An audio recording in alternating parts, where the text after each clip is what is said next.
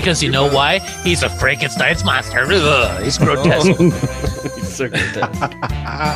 This is part of the lore now, is that we have Frankenstein monsters fighting in the U.S. Army.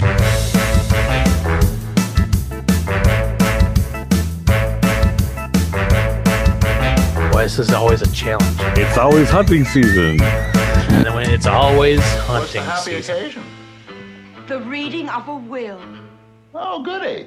That sounds like a fun thing. Herman, an uncle of yours, a Kavanaugh Munster from England, has passed on. To coin a phrase, he went out like a light. Uncle Kavanaugh? I didn't know there were any English Munsters. Marilyn, dear, no matter where you go in the world, you can always dig up one of our relatives. Come on, let's open the will and see what kind of loot we got. Now, I want us all to remain calm, no matter what this says. Proceed, Lily. As usual, we Munsters will be the soul of propriety and decorum. I, Lord Kavanaugh Munster, 4th Earl of Shropshire, hereby convey and bequeath unto my beloved nephew, Herman Munster, my entire estate, lands, and properties, thereby investing him with the charter, duties, and title of Lord Munster, 5th Earl of Shropshire. I'm rich. I'm rich. I'm rich, I'm rich, I'm rich, I'm rich, I'm a lord, I'm a lord, I'm a lord, I'm a lord, I'm a lord, I'm a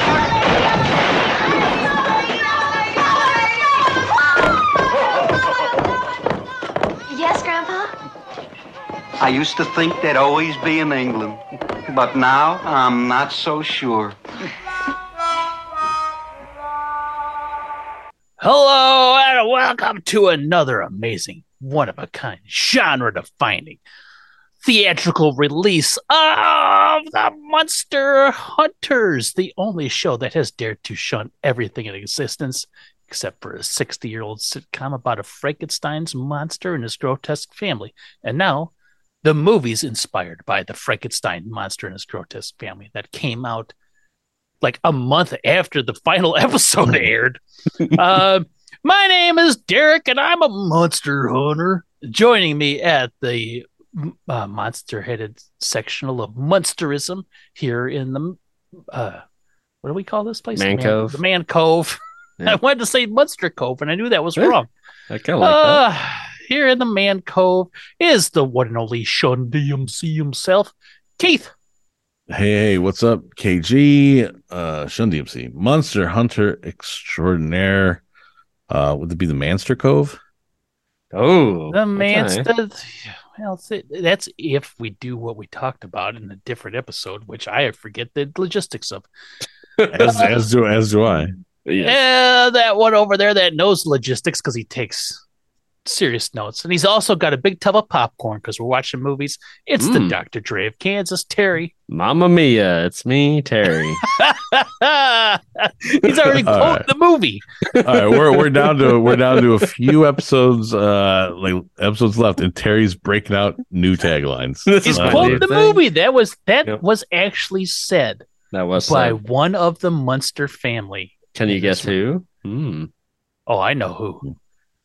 Keith. Can Keith guess who? Spot. Close. But we Ooh. can't talk about that stuff yet. You're right. You're right. We got important things to talk about, like how you guys doing? I'm doing better than this movie, that's for sure.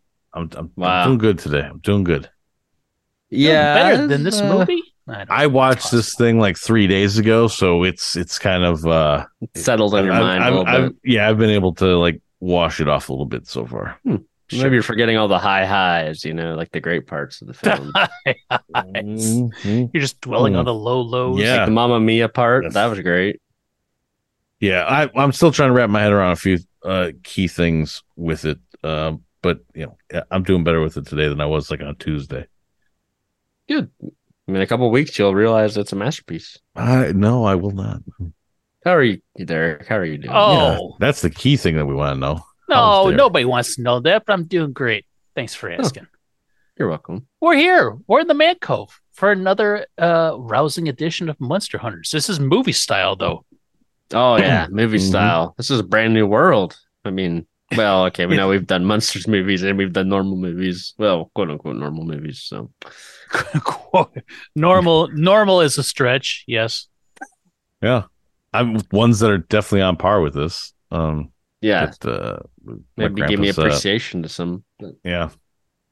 So, Derek, you mentioned that this came out like just like months after. Not. I don't even know if it came out a whole month after.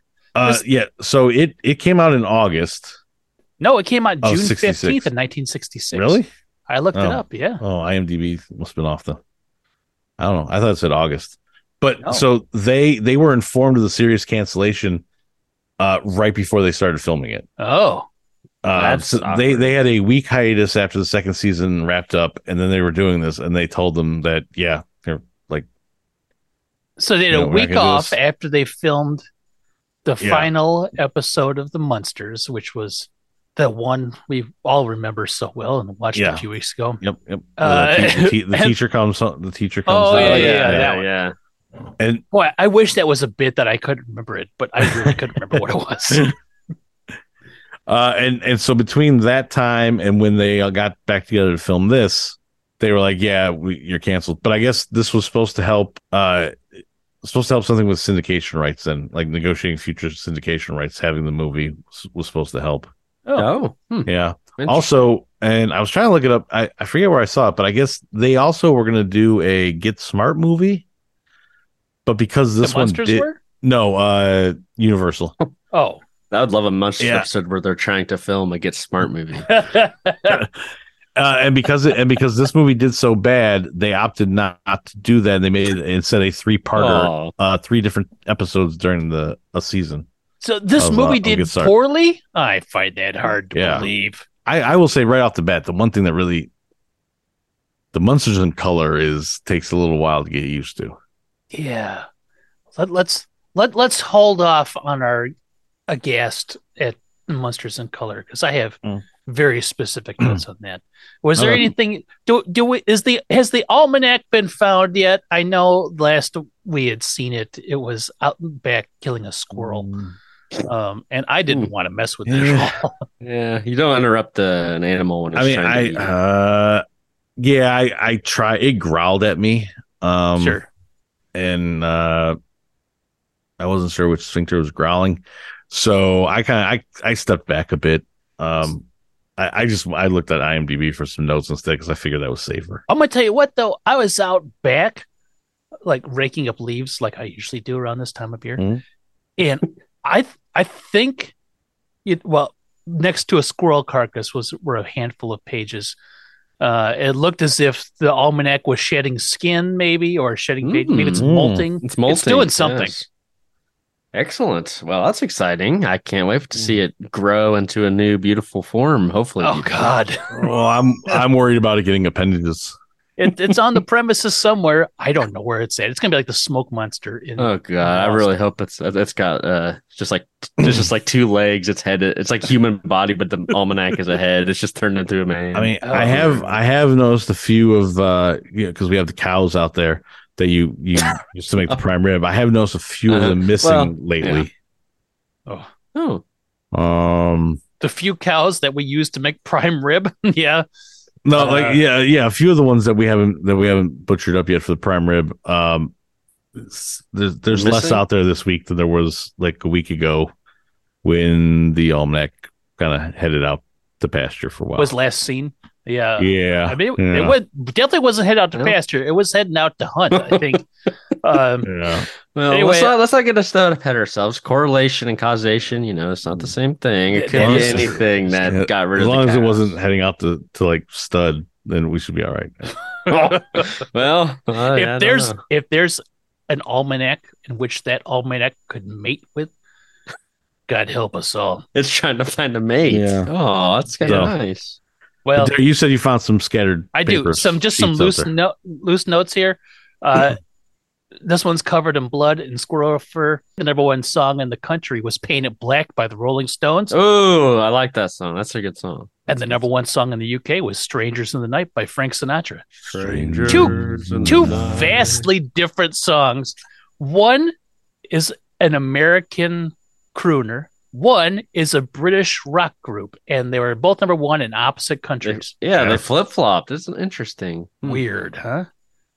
Guess England had more strangers in the night. Mm-hmm. Yep. Now, June 15th, 66 was a Wednesday, Keith. And you know how many days ago it was? 21,000. 20,987 days ago. Yeah. And someone on board on this date is currently 57 years old. I'm sure that's something you want to know. And you've been asleep for 6,996 days or 19 years. Can you believe it? Huh. Really? There's something about this that... In 198 days, we'll be there again. June 15th. Wow, that's pretty cool. Wow, this seems... So how's it'll it feel be a being on the Saturday. name of this? Listening to this, it sounds weird. Huh.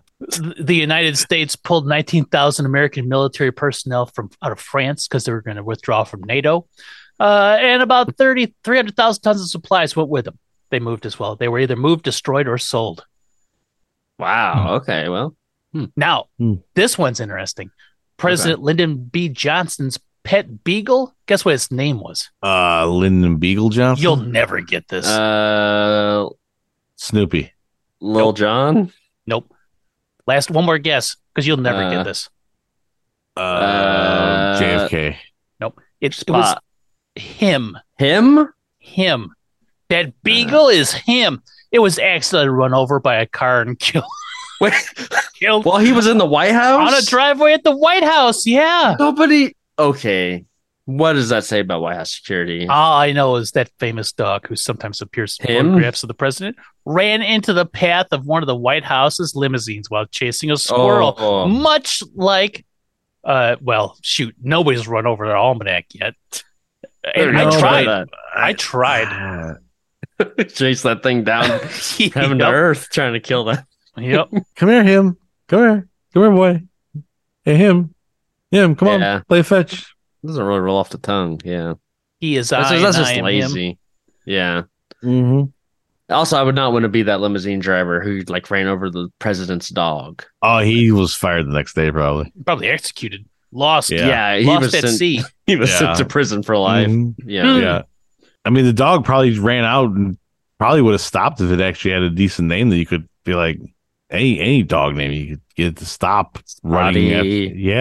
Fuzzball, Squeaker. My uncle had a dog named Shithead in college. I'd rather go by him. Yeah, I might have been one time. I think him's better. If I was a dog, I'd prefer him. Yeah.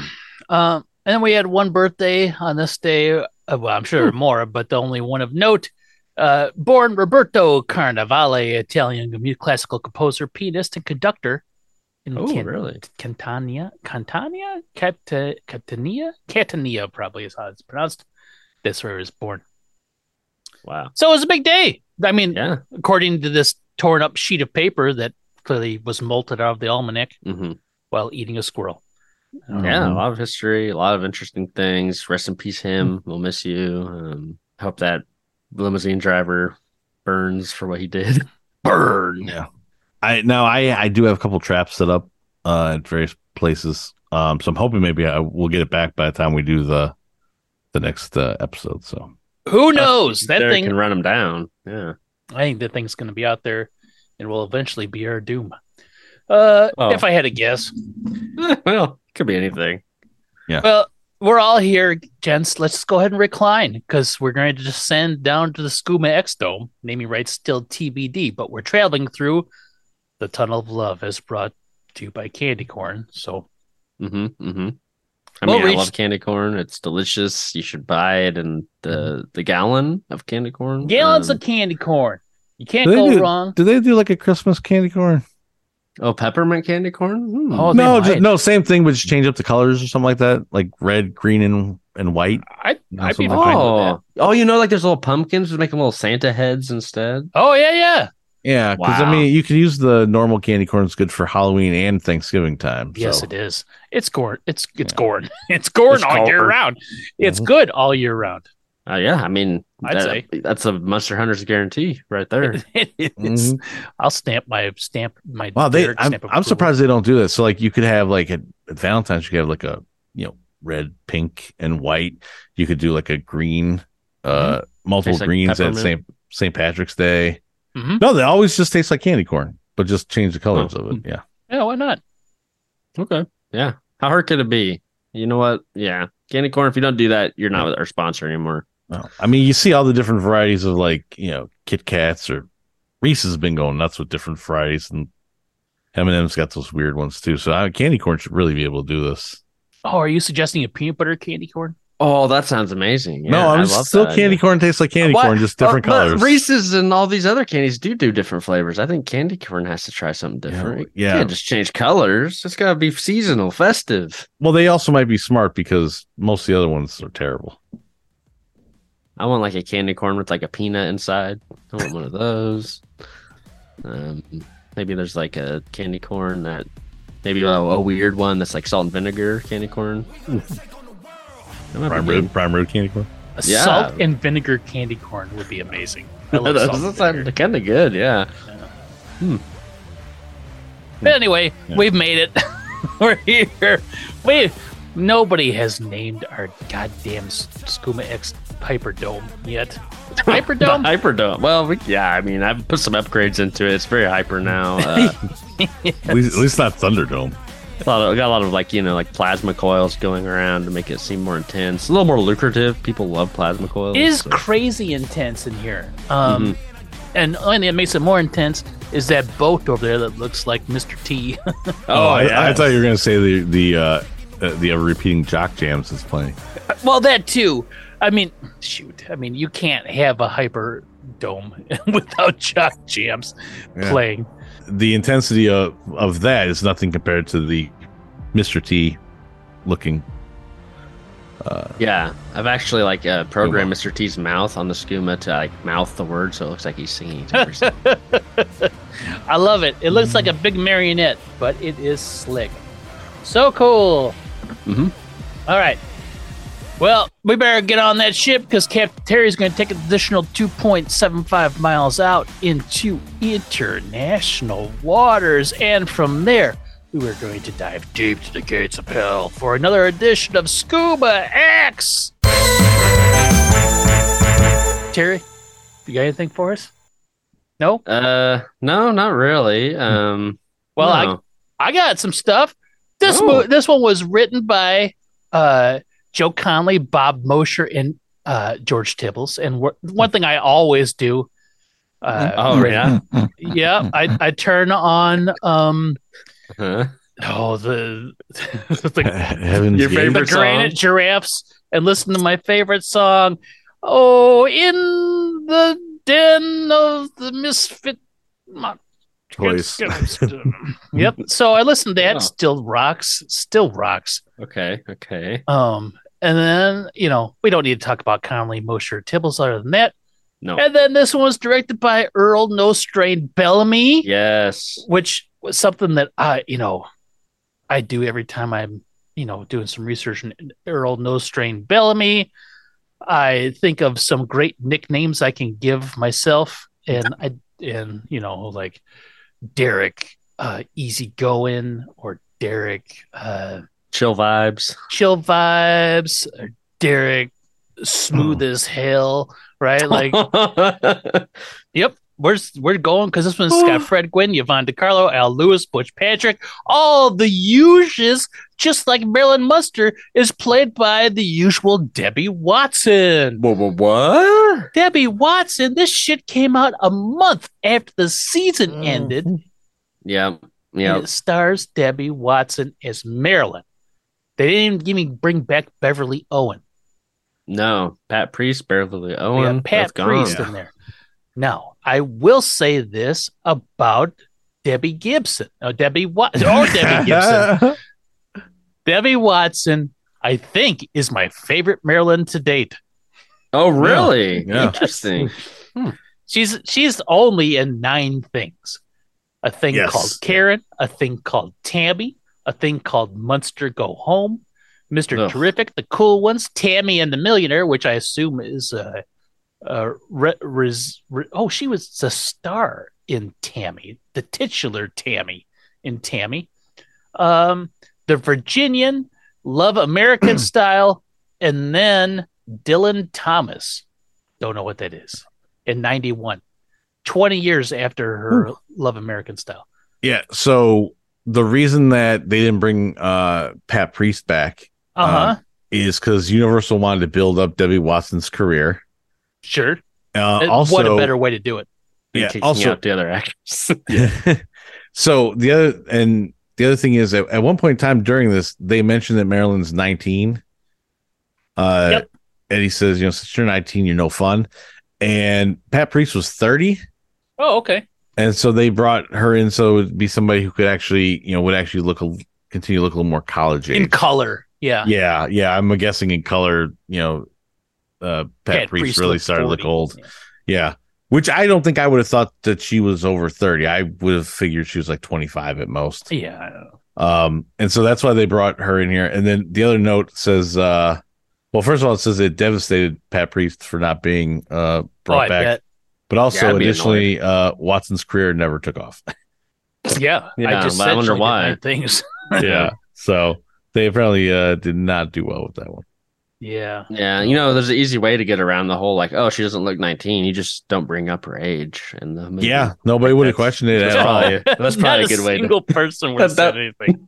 That line is not integral to the plot at all, really. I don't think we need it. But. And her love interest, Roger, doesn't look like he would have been much older than Pat Priest anyway. He actually looked maybe like too old for Debbie Watson. Yeah. Yeah. Well, the usual Debbie Gibson played Marilyn just like she did in the 70 previous episodes of the show. Mm-hmm. This one's got a handful of notable guest stars. John Carradine is in it. John Carradine was Mr. Goodman or Gateman or Graves, one of the three. He played Crookshanks. Yes, Crookshanks. And then the lovable butler. The lovable butler. Yes, Crookshanks. Hello. Mutton chops for miles. Mm-hmm. Then we have Richard Dawson, who played a delivery driver guy. I don't know, look up the name, but we all know him as the host of Family Feud, seminal match game panelist, and Damien Killian in The Running Man, one of my favorite movies of all time. Damien Killian. Yeah. He was the guy that we talked about. Yes. Okay. Yeah, on The Running Man. They're remaking The Running Man. Well, you can't unless you have Richard Damien Dawson. Killian? So, and he died in 2012. So, well, take that up with Edgar Wright. Edgar Wright's remaking The Running Man? I take that back. He can remake The Running Man all he wants. He can make whatever he wants, but that seems okay. Why not? All I know is Sub-Zero, more like Plain Zero. They better say that. They better say that. Yes, they better just bring Arnold back to de-age him. That's fine. And then, what was their guy? He had to split. And as he chainsawed him right up through the crotch, bisected him long ways. Oh, God, I love The Running Man. It's so corny and cheesy and amazing. And based off a Stephen King short story or novella. Sure. Richard Bachman. Yeah. Oh, yeah, as Richard Bachman. I bet. Richard Dawson, though, Family Feud, Match Game. If you are a person like me who had the game show channel in the early to mid-aughts and had nothing better to do with your days, you watched a lot of Family Feud and Match Game reruns from the 70s and loved every moment of them. That's how you know people like Nipsey Russell. and oh no, what was his name? God damn it, Match Game panelist with the ascot, Charles Nelson Riley. That's the guy's name. That's what I was thinking too, but I couldn't think of his name. If you get a chance to watch like Match Game 77 or Match Game 78, and it's got Dawson and Charles Nelson Riley, and you usually get like Betty White and Nipsey Russell, and just Bowser from Sha-Na-Na. It is the shit. I kid you not. It is so funny to watch. I loved it so much. All right. So there's my skooma, my Derek Skooma recommendation. I like it. Yeah, it's I'll have to check that out. Go back. If I could learn how to do my tantric meditation, I'd go back and do that every week. You should. So, and then two last co-stars that we're going to mention because they're on the box. Terry-Thomas. I don't understand why his name is singular and hyphenated. It makes no sense to me. Yeah, I mean, and I think obviously one's much better than the other, but Well, obviously Thomas. I'm assuming there was another Terry Thomas, and he just no way there was another Terry so Thomas. just put the dash on there to differentiate. Hyphen in there. Just like Michael Jordan slapped a B in the middle of it, so he wouldn't get confused. You know, Well, Like, that's he just because he didn't Michael want to go by like Dash. Mikey or Mike. He's Michael, right? yeah. Well, this guy didn't want to go by Ter He could have gone by Terrence or Terrence Thomas Terry Tommy. or Terry Tommy. Terry Or he Tommy's kind of good, yeah. could have gone by Giorgio Sanfranco. It doesn't matter what it's meant by. T. He Thomas. put a hyphen in the middle of Terry Thomas. There's no way he was born Terry-Thomas. No way. Yeah. So I looked at his at the list of stuff on IMDb that he was in Mhm. because he looked familiar to me, but I couldn't recognize him from being like anything where I would have known his face from. He is a voice in Disney's Robin Hood. He's the voice of Snake. Mm-hmm. But I wouldn't have recognized him, obviously, just a voice. But he looked very familiar. I don't know if I'm confusing him with somebody else. My guess is you are, but you never know. yeah. He was in lots of stuff. 122 different things, to be honest. Mhm. But he played Freddie Munster, the petulant man-child that felt like he deserved to be Lord Munster. I'm Lord Munster. Mhm. And then the other one that's on the box, Hermione Greengold. I'm going to tell you what, if Harry Potter did not exist, I would not know how to pronounce her first name, and she'd be Hermione. But instead, she's Hermione Greengold, and she played the old woman. I don't know what her name was. Lady Effigy. Munster. Effigy Munster. Yeah. She's been in a bunch of shit too, 47 different things, all the way up to 1984. Sure, she's got to be dead by now. Yep. No. Well, she is. And she was also in Love American Style. Maybe not with Debbie Gibson, but somebody else probably. Mhm. She was in a bunch of stuff, but probably the highlight of her career is probably Munster to Go Home. All right. Well, Terry. Can I give one more? You can. You can do whatever you want, Keith. Yeah. Robert Pine. Uh-huh. So is it Chris Pine's dad? Yeah, and he was also Is it really? Yeah, he's one of the two guys from Chips. Okay. Is he their delivery driver? No, Roger's the love interest. Oh, is he really? I don't recognize him because all of the pictures are of him being old. He was Sergeant Joseph Getrer in Chips, so I think he was the other two, John and Ponch's boss in there. I remember him from there, but yes, he's also. Do you want me to remember Chips? Terry, No. you know what Chips is? Yeah. Is it a cop show? It is a cop show. Do you know what Chips is short for? Cops have intestines today. So what? Close. California Highway Patrol. Oh, It was two motorcycle lawmen. okay. One was played by Eric Estrada. The other one was played by somebody. And then this guy. Yep. And yes, he is the father of Chris Pine. Yes. He's the father of Chris Pine. Now, I said that in jest, but now that I see his face, it looks like an older Chris Pine. He's married to Gwyneth Guilford, who appeared in several episodes of Chips as Betty Getrer, the wife of Pine's character. They have two children, Chris and Katie. Catherine Pine, she was born on the 24th of September, 1972 in Los Angeles. She's an actress known for Heavy Gear, Love Boat, The Next Wave, and Chips 99. She was in Chips 99. Oh my God. She's been in three things. I don't even remember that. She was a voice in Heavy Gear. She was Rhonda on an episode of Love Boat, The Next Wave. And she was Tina in an episode of Chips 99. Oh, no, Chips 99 was a movie. Oh, it was a TV movie. Oh, she played gosh. Tina. Wow. Well, living the Do we need to legacy, know I about guess. Chips 99? Punch has returned to the police force and is determined to help his friend John in investigating various car thefts.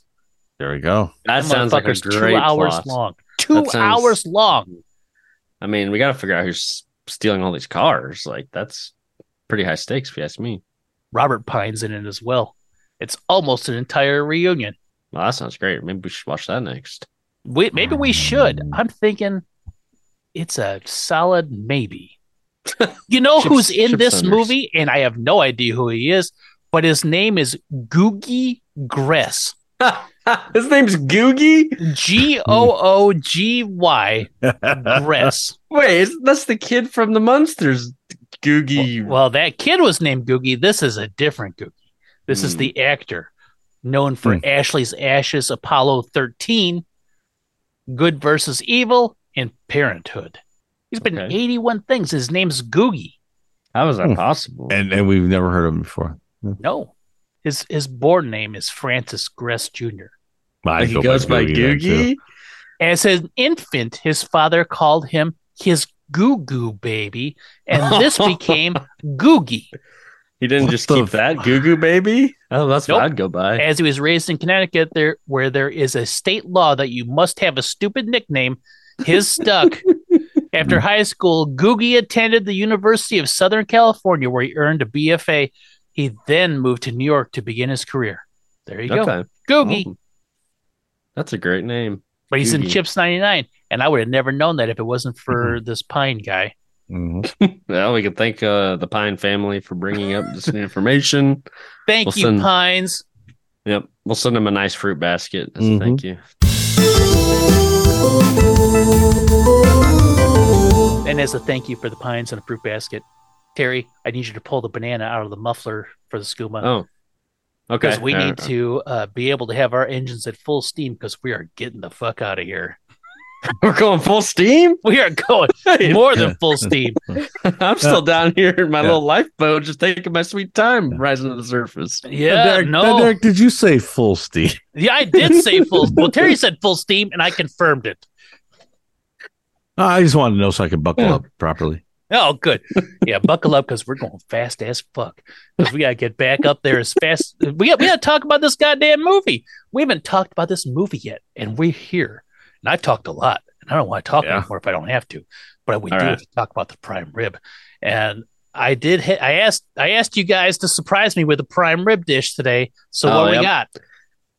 Well, so, we're not quite the artisans. Is that what the right word? Artisans, I think. Artisan? Yeah. There's a word for it. Yeah. Artesian is a spring water type. Well, we're not that either. But ironically, we did put some artesian into our prime rib this week. Oh, watery prime rib. Mm-hmm. Well, that's the way to get it softened up. We don't want it to be too chewy this week. We want it to be nice and palatable. Yes. It goes down smooth. I decided to be a sandwich artist with my portion of the prime rib. Oh, so you guys have two prime ribs? Yeah, what a day. It's a competition. We're and seeing so and so Derek, I have a foot long prime rib sandwich here. Prime rib. Is it in sandwich form or is it just a real long? No, I sliced it up nicely. It's it's the good bread like Subway has. Hold on. I've got a whole bunch of different toppings to put on it over here. But as good as Subway's? Well, okay, Jimmy John's bread. I went for the good stuff. Yeah. And and so I mean, we got lettuce and peppers and all the good stuff on it. But I made as a sandwich artist, so I was trying to be artesian. And went ahead and made a sandwich here. You're trying to be artesian.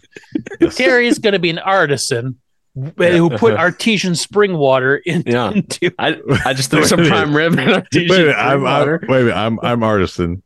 I'm serving up mine in a bowl. All right. It's been aged finally into this artesian. It's probably about 2 weeks old by now. I've been playing this for a while, and you wanted it to go down nice and smooth. Now I will tell you this, Terry.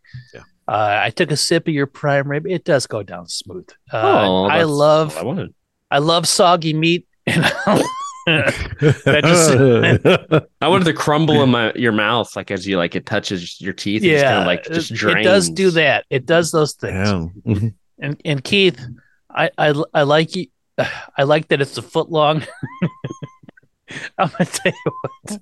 I think we cut up You into like a couple this different portion pieces. size? I like we cut up into a couple pieces. You know, that we're all sharing. You know, things like that. A long prime rib that you slice lengthwise and put on a long piece of bread. Yeah. It's incredible. It's an incredible feat that you're able to get it at a medium rare and not like burn the ends or anything like that. Mm-hmm. One long piece of prime rib. One long slice of prime rib, foot long slice of prime rib. It's going to be hard to choose. You know, like when your kids go, who do you like better? I'm like, well, I can't tell you that. I can't tell you guys. It's like, what's drawing do you like better? They're both just like macaroni, like 5-year-old. Oh, they're both terrific in their own way. I mean, it's very obvious as you eat the sandwich, and you can wash it down with the very pulpy prime rib water. What I've been doing is I've been dipping my sandwich into the artesian prime rib, and good Subway bread is kind of dry. It's not au jus. It's a weird watery prime rib. Yeah, it's just water with meat in it. Yeah, that's been sitting for a couple weeks. Yeah, I'm picturing like the heavy pulp orange juice. It's chunky for sure. Mm-hmm. But luckily, like the chunks, they don't provide any resistance. As soon as it hits any sort of physical resistance, it just turns into dust in your mouth. Basically, just melts in your mouth. Mm-hmm. Yeah, not in your hand. Not in your hand. Well, it probably would melt in your hand too. I wouldn't touch it. Yeah, I wouldn't touch it. I wouldn't touch it. Yeah, I've been using. I wear gloves when I when I made it. Yeah, yeah, gloves and really long chopsticks is how I've been eating it. But it's good and it's strong. Chopsticks are for the sub. Chopsticks are for the sub. Yeah, of course. That's how I eat all my sandwiches, with 2 sticks. Mm-hmm. It's a civilized way. Thank you very much. But this is great, guys. You outdid yourself, so I appreciate it. Oh, thank you. Yeah, outstanding. Now, the only thing we have left to do is talk about Munster Go Home. Every time I saw the title of this movie, I couldn't tell what it was. If it was like somebody like yelling at the Munsters for them to go home. Yeah, that's right. Or were they going home? Were they going home? They're going back to England. A weird new bit of Munster lore is like it is. The reason that it's in England all is because Herman was adopted. Herman was built by Dr. Frankenstein in Germany, and later adopted by Lord Munster in England. Mm-hmm. Mm-hmm. Now, this has got to be. That can't be the Lord Munster that died and bequeathed him the castle. Cannot be the original Lord Munster, because Herman's 150 years old. Yeah, what age did he get away from Frankenstein and get adopted? That's the question. Yes. So this is like several Lord Munsters down, and this guy was finally like, "Look, my son's an idiot. I don't want to give it to him." He hated his own kids enough that he just gave it to the next person in line, which is this random nephew he had. Well, so one other thing that I did look up and found here, I guess, is in English peerage, the title passes on to the next line of succession, regardless of whatever the previous holder's wishes, and only an act of Parliament could actually make this actually happen. If we're going to stay true to the Munsters, which we have to. Yes. The writers of the Munsters only have surface level knowledge of things. Right? Yeah. True. I mean, at least they didn't go with Conway, because he wouldn't be able to read any of the notes about that. So inability to look up any specifics or watch some PBS, maybe anything. Want to read English law books? Yeah, I don't think so. I imagine they had an opportunity to contact an Englishman or an English woman, an English person, and say, "Hey, how does that work?" And they could have said, "Oh, it goes like this," and then be like, "Oh, okay." Mm-hmm. But they would have had to make a long distance call, and that's cost a lot of money. So. Right, they can do that. Mm-hmm. Yeah, anyway, they probably could have just gone to USC or UCLA and gone to their library and looked it up, or I'm sure there's a professor of English studies. That probably would have worked also. Yeah. Yeah. But you had to pay for gas to get down there. Yeah, you're right. It was a different time. It was so much harder to do things. It was so had to go uphill both ways to get to the library. It was awful. Yeah. Heaven forbid, on the fly, we look up things like who Catherine Pine is, and Chips 99. They would never be able to do that. No, even we're in such a blessed golden era. We are in a golden era of information technology where we can find out who Catherine Pine is in an instant. And know what her 3 roles as an actor were. But yeah, they couldn't do that. They just do like, oh, there's lords and ladies and lands and knights and squires. Lands. Yeah, it's England. Yeah, it's England. Got dragons or something. They got stuff, castles and whatnot. Now, if Spot were from England, oh yes, that would have been a better tie, right? Like Spot's long lost owner who's been looking for him for years. Like, finally finds him. It's like, you guys got to come home with him. Yeah, no, maybe they invite him down. Munster, go home. This son-bitch came out June 15th, 1966. Like I said earlier. Like you said. Like I said, this son-bitch. And when I said crisscross applesauce on My Distant Planet, which brought me to here, I got up on our kitchen table and sat crisscross applesauce here, and tantric meditated myself back to the open set, which was not in England, I don't think. It says the Munsters traveled to England after Herman discovered he's the new Lord of the Munster Hall.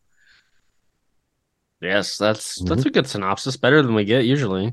Succinct, and it reinforces our opening clip in which they read a will. Now, here's something this movie does, and after I tell you what it does, I want you to think about all the times it does it. We'll talk about them as we go.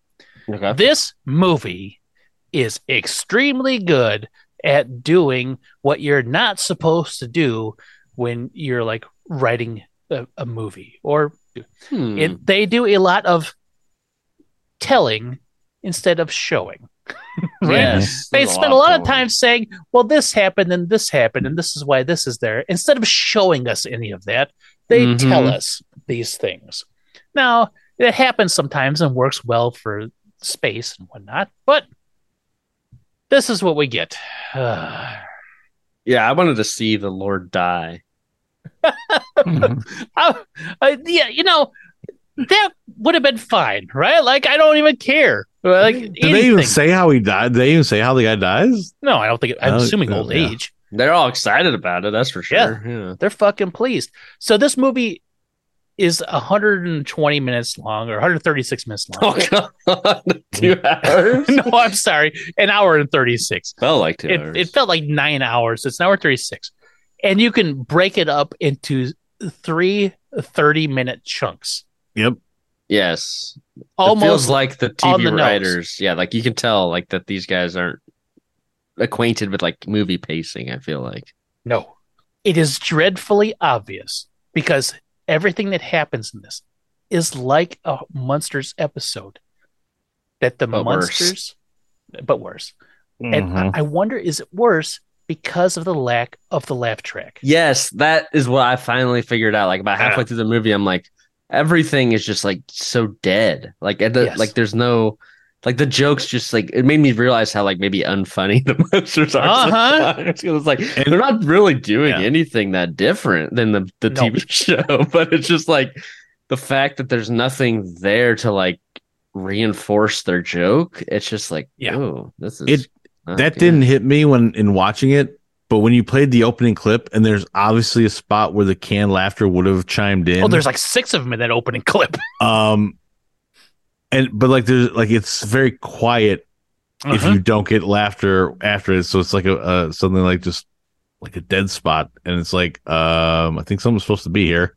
Maybe this was supposed to be funny. I guess I don't.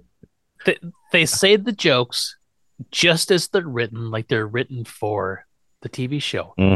But then they hold for laughter, right?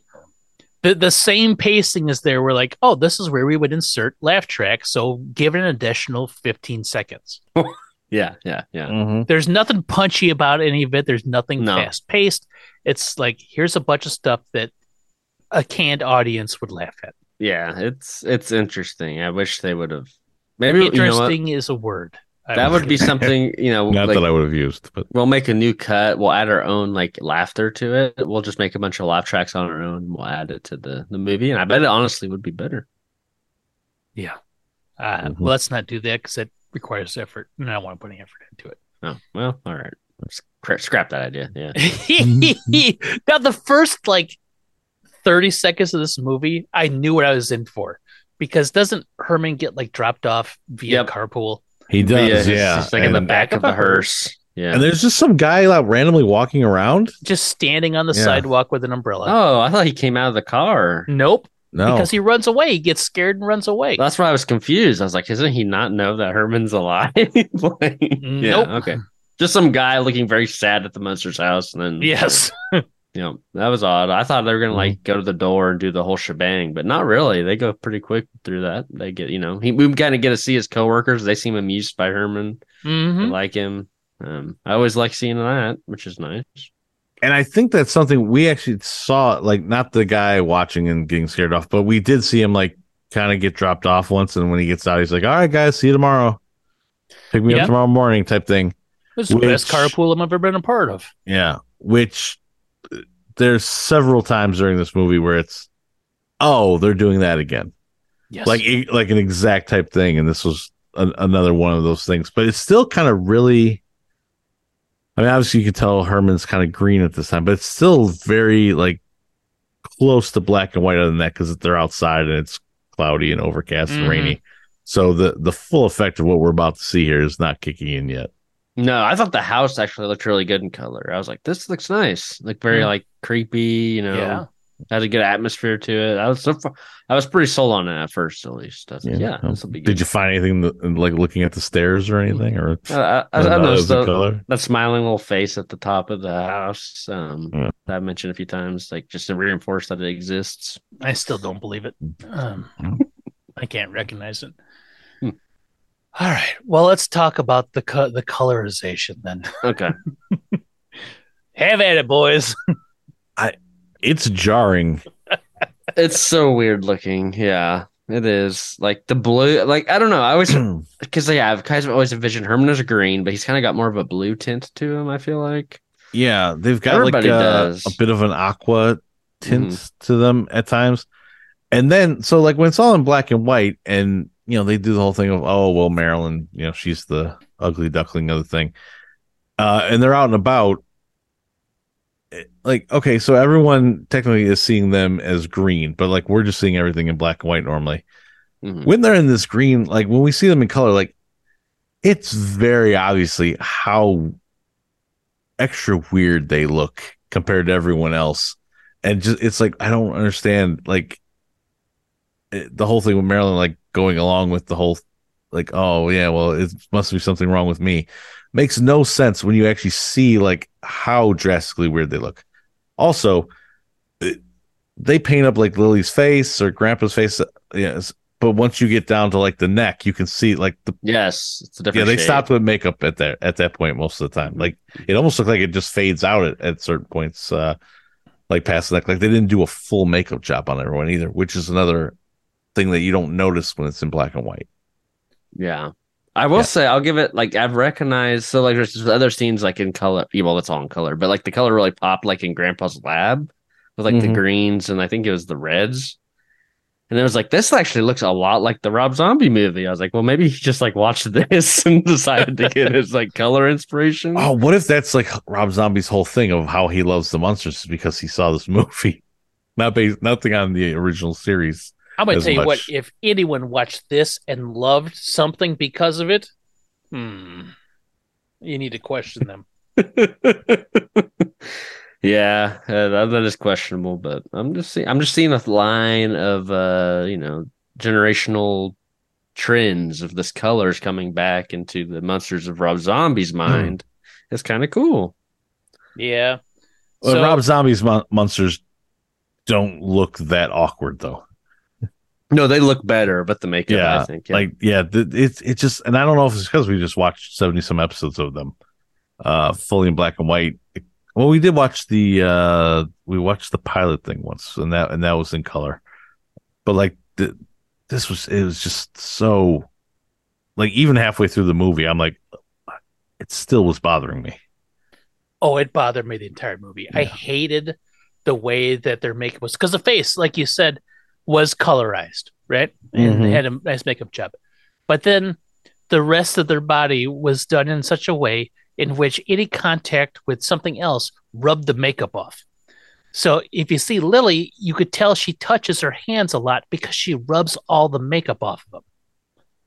Her palms of her hands are like flesh tone, and like in between her fingers are flesh tone, and like the ends of her fingers are flesh tone, and then the rest is like poorly applied makeup.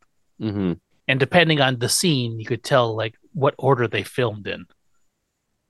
Yeah, it's almost like even on like the box art, like of I think my DVD set, they don't look like this. Like they look. Pretty sure Grandpa just has like a normal skin, like like a his normal like Al Lewis skin tone.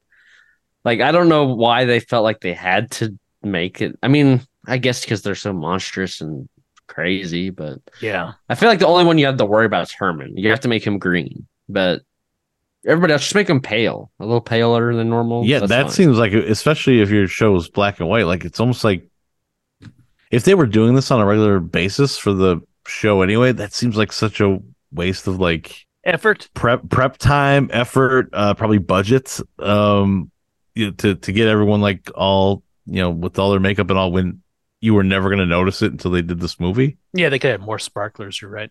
Yeah, they have enough. No makeup, terrible. Hated it. It. I didn't hate the colorization. That's fine. I just hated the colors that they were. Yeah, it's just that it felt like, and I get maybe this is the point, but just that they didn't fit in their world. I guess like it felt wrong, and not in like they're the Munsters, they're so wrong, but just like in a bad like it doesn't like look good.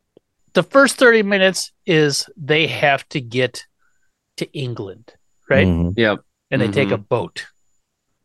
Yeah, they go by boat, which is fine. Yeah, it makes sense. Big boat too. That boat's gigantic.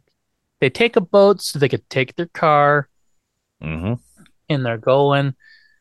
And I think the highlight of all of that is when Herman first walks onto the boat, and it's like, I'm incognito, and he's got a hat on and sunglasses, but the back of his jacket says Lord Munster in like big rhinestones. Might have been one of the funniest jokes in the whole movie. Yeah, a Terry special when Herman's dressed up in a new costume. So I knew you loved that part. I did. It made me think like he almost like reminded me like Jack the Ripper or something. Like it's like weird out. He looked very creepy and that super tall. Like I don't know, something about him. It's funny, incognito, yeah, but he's like still like he may be even more creepy than he normally is. Stands out even more, but he was awesome. Yep. So they're staying in this cabin on a like this ocean liner, I guess. Eddie sleeps in a drawer. Grandpa hangs in the closet. Marilyn stays across the hall in her own room. Yep. Herman gets he gets not lovesick, but seasick. Herman gets seasick. So Grandpa luckily has his portable laboratory with him down in the car to make seasickness pills. So Marilyn and Eddie Marilyn goes down there, finds Eddie sitting in a Ferrari, chases him off. Marilyn gets in the Ferrari and meets Roger, Pine. Yes. Dalton Shintek. Roger Moore. Roger meets James Bond. There you go. Yeah. I wish it was. That would be an awesome crossover. James Bond meets the Munsters. Yeah. That would be cool. Like you have to take out the Munsters, and he like shows up, and you just can't kill Herman because nothing hurts him. Nothing hurts Herman. Awesome. Except for like harsh criticism.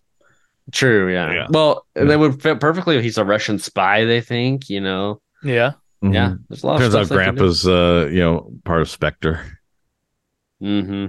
He's been undercover for years. Nobody knew. He probably forgot at one point as well. Yeah. There's a lot of good stuff to mine here by going to England, but we don't really get into that. No. Especially because they fast forward very quickly that they've been there on the boat for like 3 days and Herman's been sick the whole time. They all kind of want to do something, but Herman's really kind of like being sick has made it so they all just have to sit in the room. Well, he wants to get better for the captain's ball, right? Yeah. And so Grandpa I can't wait to see that. Makes a cease. Oh, I know. Thank God. I can't wait for the captain's ball. They mention it. They better show it. God damn it. Right. Grandpa did they have so Herman's sick? Couldn't the rest of them go out and about on the besides just where the cars were at, like go out and about. I thought it kind of been maybe fun to see some interaction with other people on the boat, like if they were like playing shuffleboard or something like that, as opposed to just Eddie. Besides seeing the drunk guy over and over again repeatedly. There's one drunk guy. He's like the main, like, I guess, passenger that they interact with the whole time, and he just is drunk. So he's like, "Oh, this is normal." Now, you guys know how much I hate that as a thing. Because the Munsters do it, and I hate it. And they did it this time. Here comes the drunk.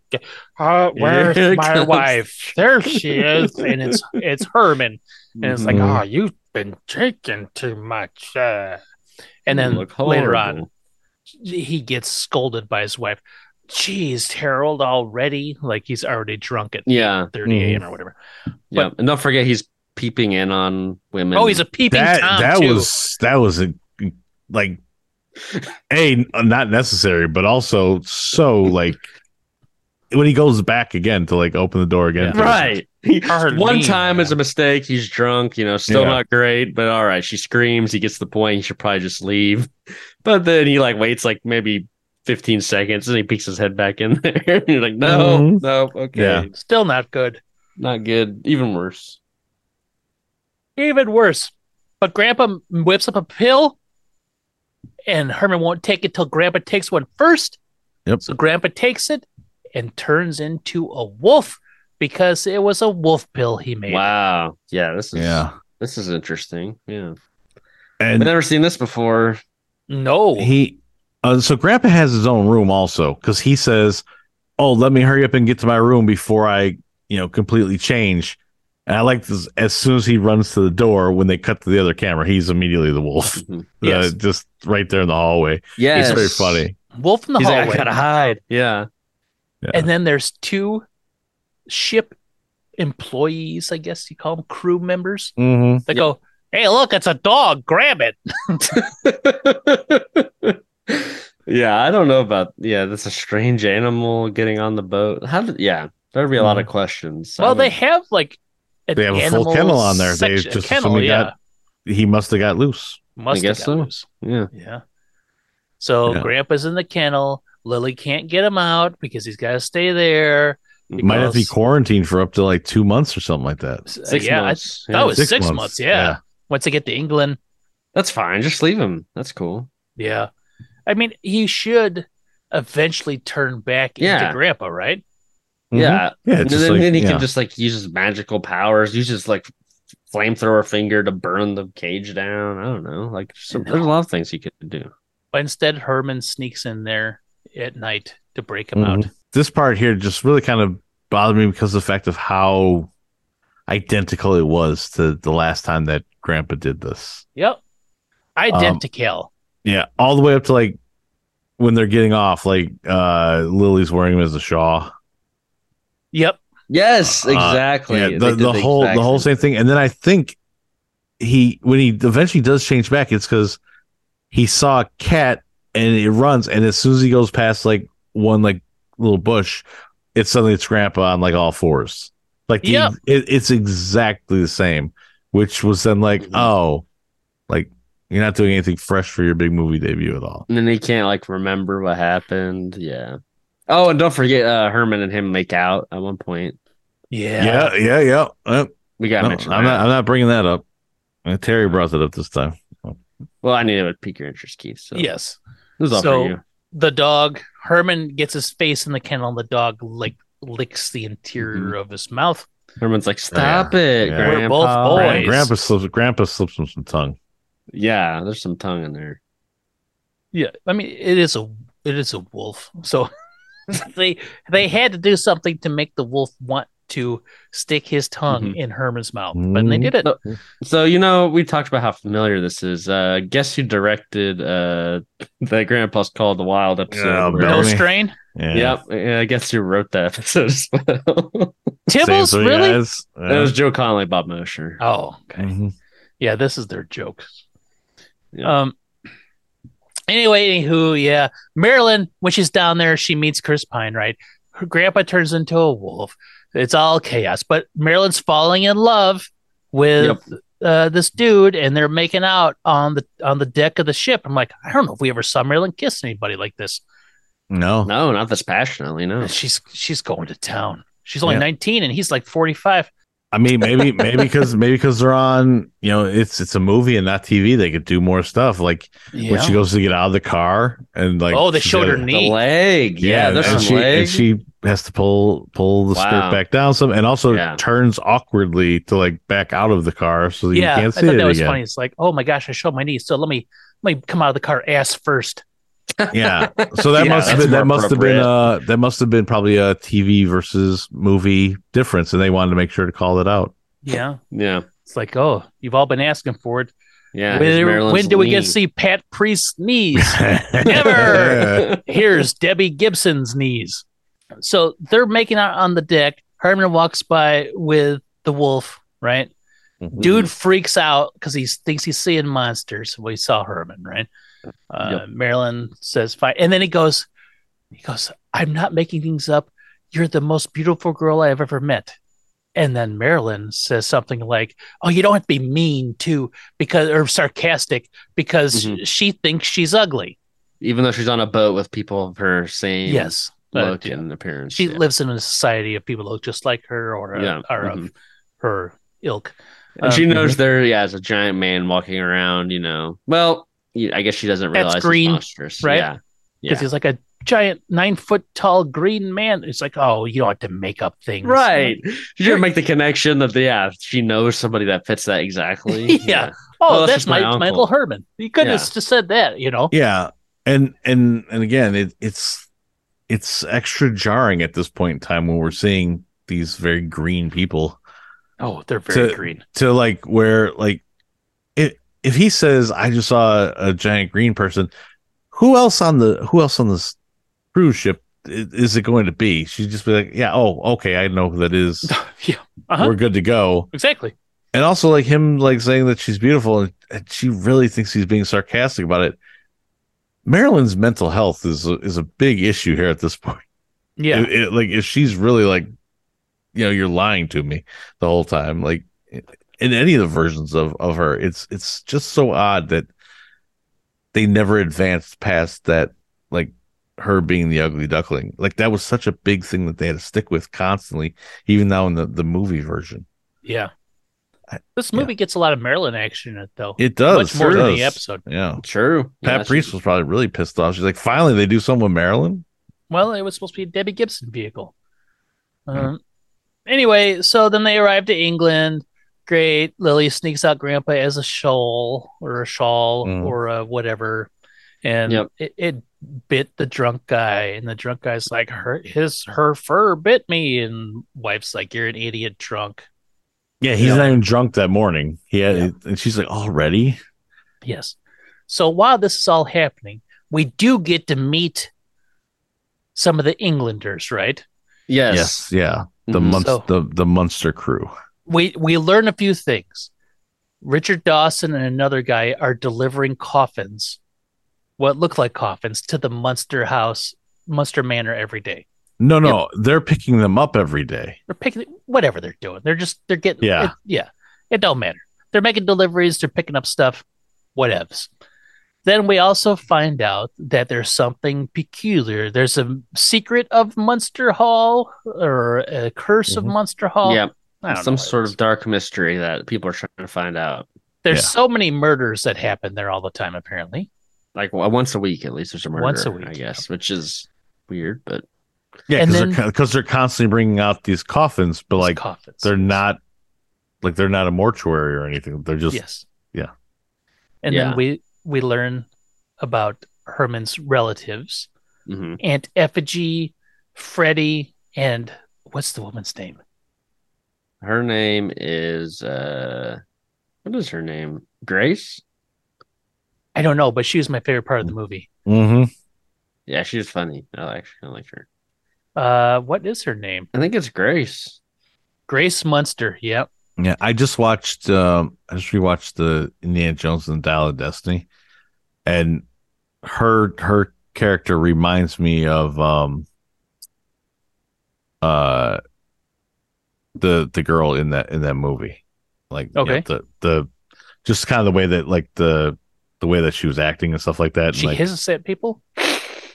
well, and also, I mean, she's kind of like, she sits there and she gives Freddie a hard time constantly throughout the whole thing. I mean, probably made fun of him for having a dash in his real name too, off camera, like that. Yeah, but she's actually enjoyable in this movie. That might be about the most enjoyable possible thing in this, and that's barely. So there's Aunt Effigy, who is like the ringleader of this family, and she wants the manor.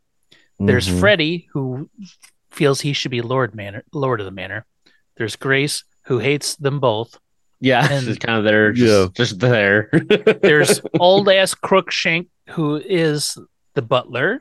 Yeah, he's got big old mutton chops. And we find out there's somebody called the Griffin. That's what it is. Now, the Griffin is some mysterious ringleader of some crime syndicate. Maybe we don't know yet, but the Griffin wants them to get rid of the Munsters by using fear. I was really hoping it was like an actual griffin, because it's a monstrous world. These monsters actually exist. A lion-headed eagle or an eagle-headed lion. I don't know. Which one. Or you think that's funny? Remember the time I went to England? You think that's bad?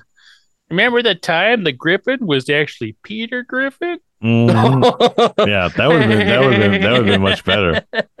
And he hurts his knee, and then we get 45 minutes. Oh yeah, he fights a chicken for 20 minutes. Yeah, All right. I love the chicken fight.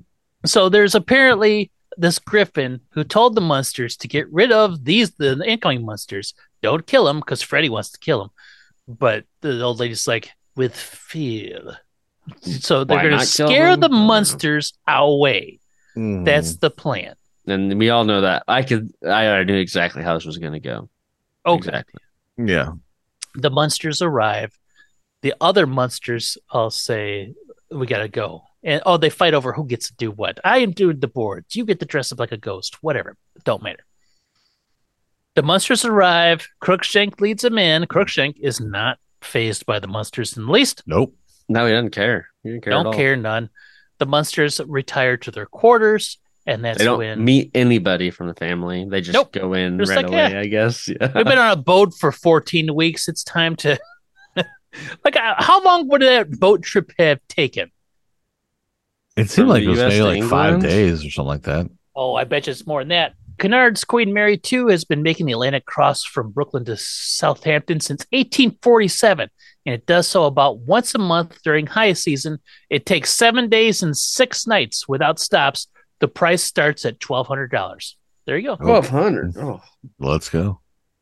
Oh yeah, Munster Hunters go to England. Yeah, Munster Hunters go home. Yeah, we'll investigate the dark truth of the Munster Manor. Do you think it always took 7 days, or is that just the current time?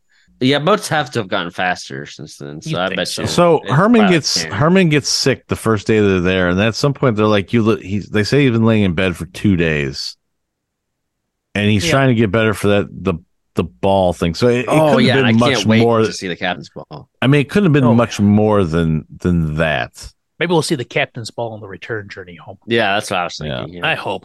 Well, maybe it was only a week. Maybe 10 days tops. Who knows? Anyway, it didn't take them long, but they're like, oh, we've been on this boat for so long. We need to go lay down. So they go to bed. And then the chaos ensues. Yes, all the scary things start popping out of the walls in quick succession. Not really dread-inducing, more just like confusing. Goofy carnival ride. Like the skeleton's like doing the tango. Like it's not really scary. Freddy with the ghost costume is. We've seen that before. Yeah, I look familiar. Yeah. It's there's like a dead woman in a coffin. Yeah, the coffin doesn't even do anything. Yeah. Doesn't move and then closes and retreats back into the wall. She doesn't like open her eyes or anything. Yeah, she just like lays there. I like how all of them happen once, and they're like, Let's do it again. Yes. So they do the exact same. It's the exact same footage. Just play it again. They loop it. It really is like a carnival ride because they just do it over and over. It's not like, oh, something weird happened. It's like, okay, that was weird. They don't give you time to process. It's like, here they all are at once. And it's like, could you just like? I think it would be scarier if it was a little bit at a time. Like, just go all out with it right away. You got the ghost moaning. You got the skull in the painting. You got the skeleton. The skull in the painting is kind of fun. He's laughing. Yeah. Then whatever falls with the noose on the patio. Yeah. Just a dead guy. I think that literally was just a dead guy. Dead guy. Lily and Herman love it. They've never felt so welcome in their life. This is the greatest anyone's ever treated them. Blah blah blah. Freddy comes in dressed up as a ghost, and he doesn't look like a ghost. He's just got a white sheet, and it's tied tightly around his neck. It's a confusing look. I don't know. Yeah, I was disturbed by it. Yeah, it's the same look that they used in that Munsters when they buy the vacation property in the ghost town. And the exact same thing happens there. I wonder if that was written by the same people and directed by Nostrain Bellamy. I don't think it was. I think it was directed by, because it's fresh in my head, so it must have been the other guy. And the only difference is that they really the part around his neck seems to be tied a little bit tighter than the other one. Probably cutting off the oxygen, if I had to guess. Yeah. It's like when you're in like grade school and you have to make the little ghost, so you put like some paper or whatever, and then they take the tissue down, wrap it, or like plastic, or and wrap it around with a rubber band. It is like that around that thing. That's what it comes across as, and it just looks the eyes cut out, like that's not gonna scare anybody in real life anyway. Like even if it wasn't the Munsters, you look like an idiot. Or maybe like a Tootsie Pop ghost when you get like a Kleenex over the top of a Tootsie Pop with a That's exactly what I was thinking of. Yeah. Yep. It's a bad look, but then Freddy freaks out when he meets the Munsters and he runs off. Yep, he had not seen them yet at all. Yeah. No one had seen him. And then the mother blames them for screwing it up. And then something's got to happen after that. I just don't know what. They introduced themselves to the family after that. Like, they go down. You're Aunt Effigy, and you must be my cousin Freddie, and you must be cousin Grace. Yep. Grace hisses when she gets introduced, which was funny. Pretty funny. Yeah. Herman lifts up Aunt Effigy to kiss her. Oh yeah, lifts up the whole chair and gives her a kiss. Yeah.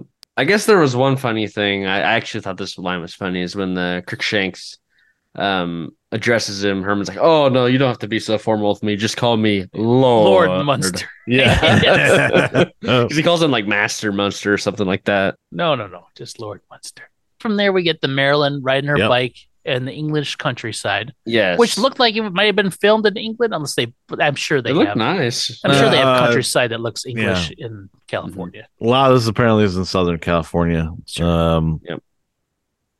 There was so I don't know if we mentioned, but we have an intercut to like that bar.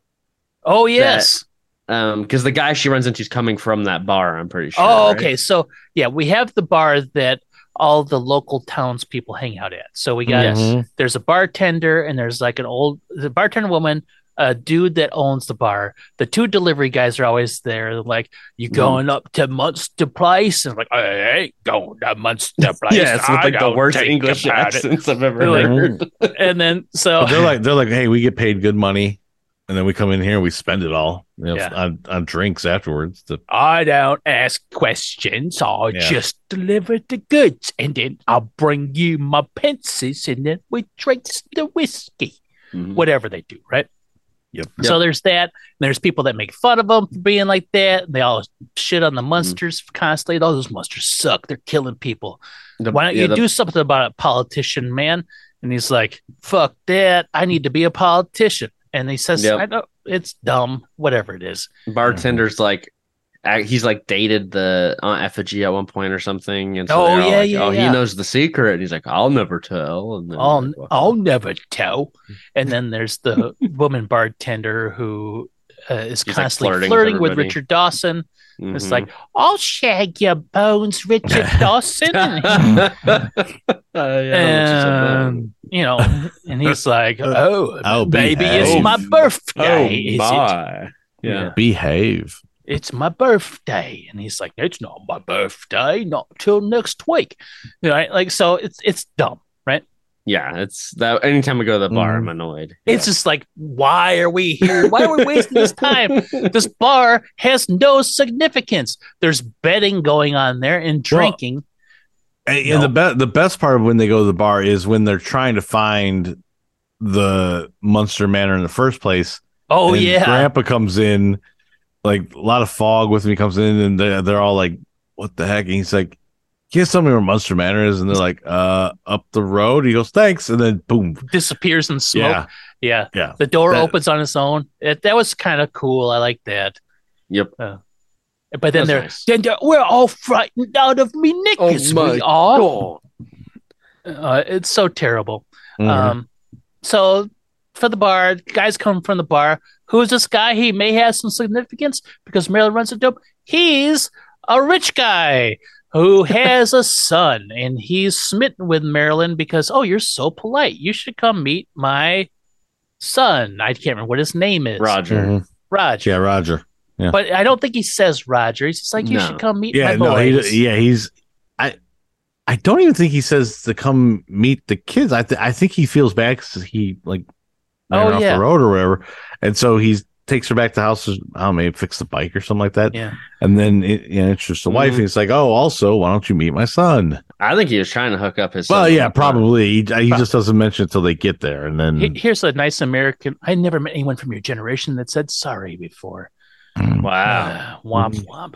So he brings Marilyn home, and it's like, we need to introduce you to my son. We do. And then the mom comes in. She's like, we need to introduce you to my son.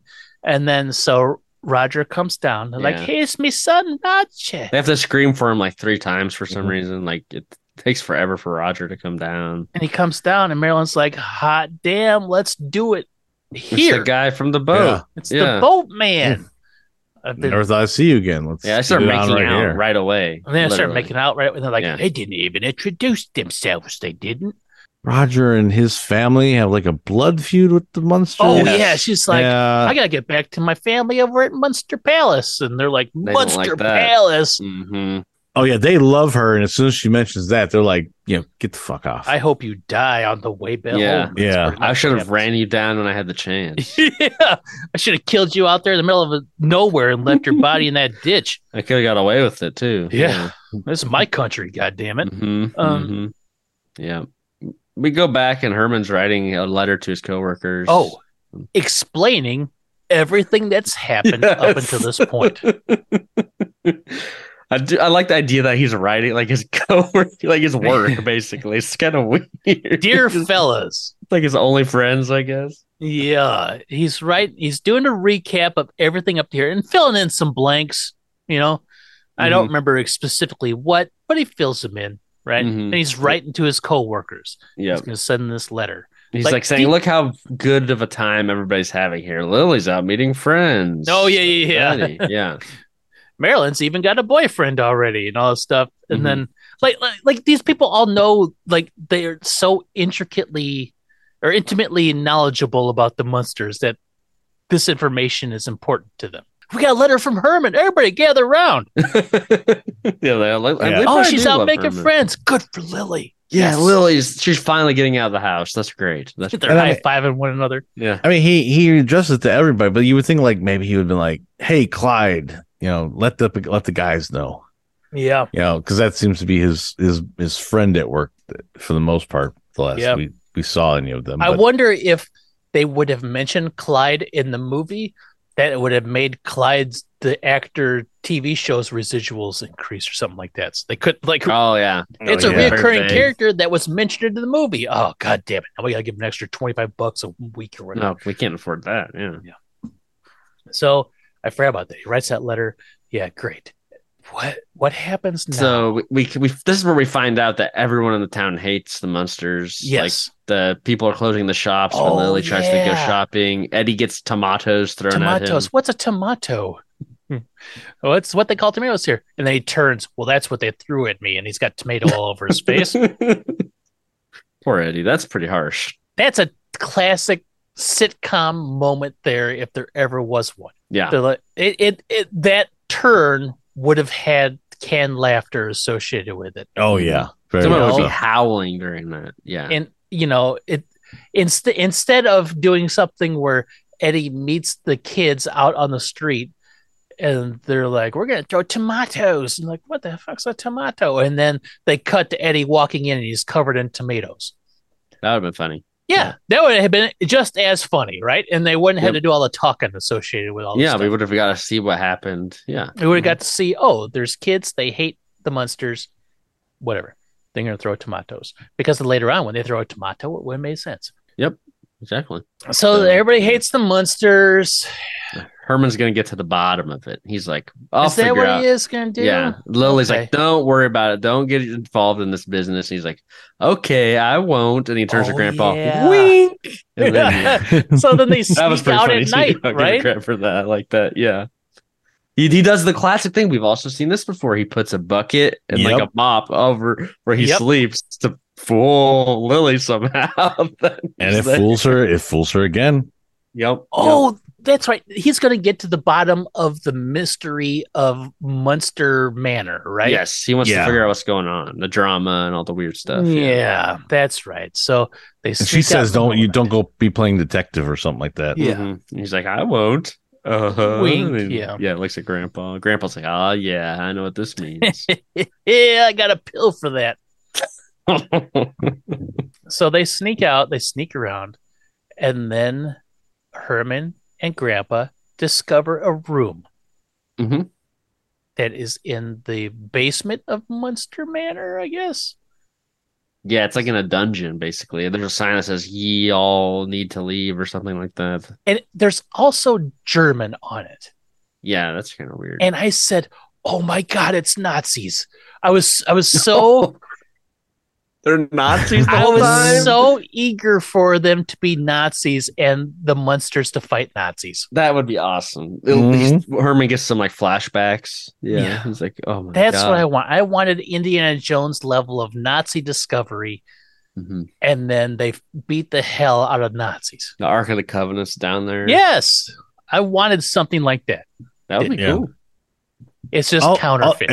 And he does reference, like when they pop the one little door open, he references, it's like your little hideaway at home or something like that. Yeah. Oh, that's right, because he hits a button in the wall that opens up the fireplace. Yep, the fireplace. It's a secret passage down to a room in the dungeon that is filled with counterfeiting machinery.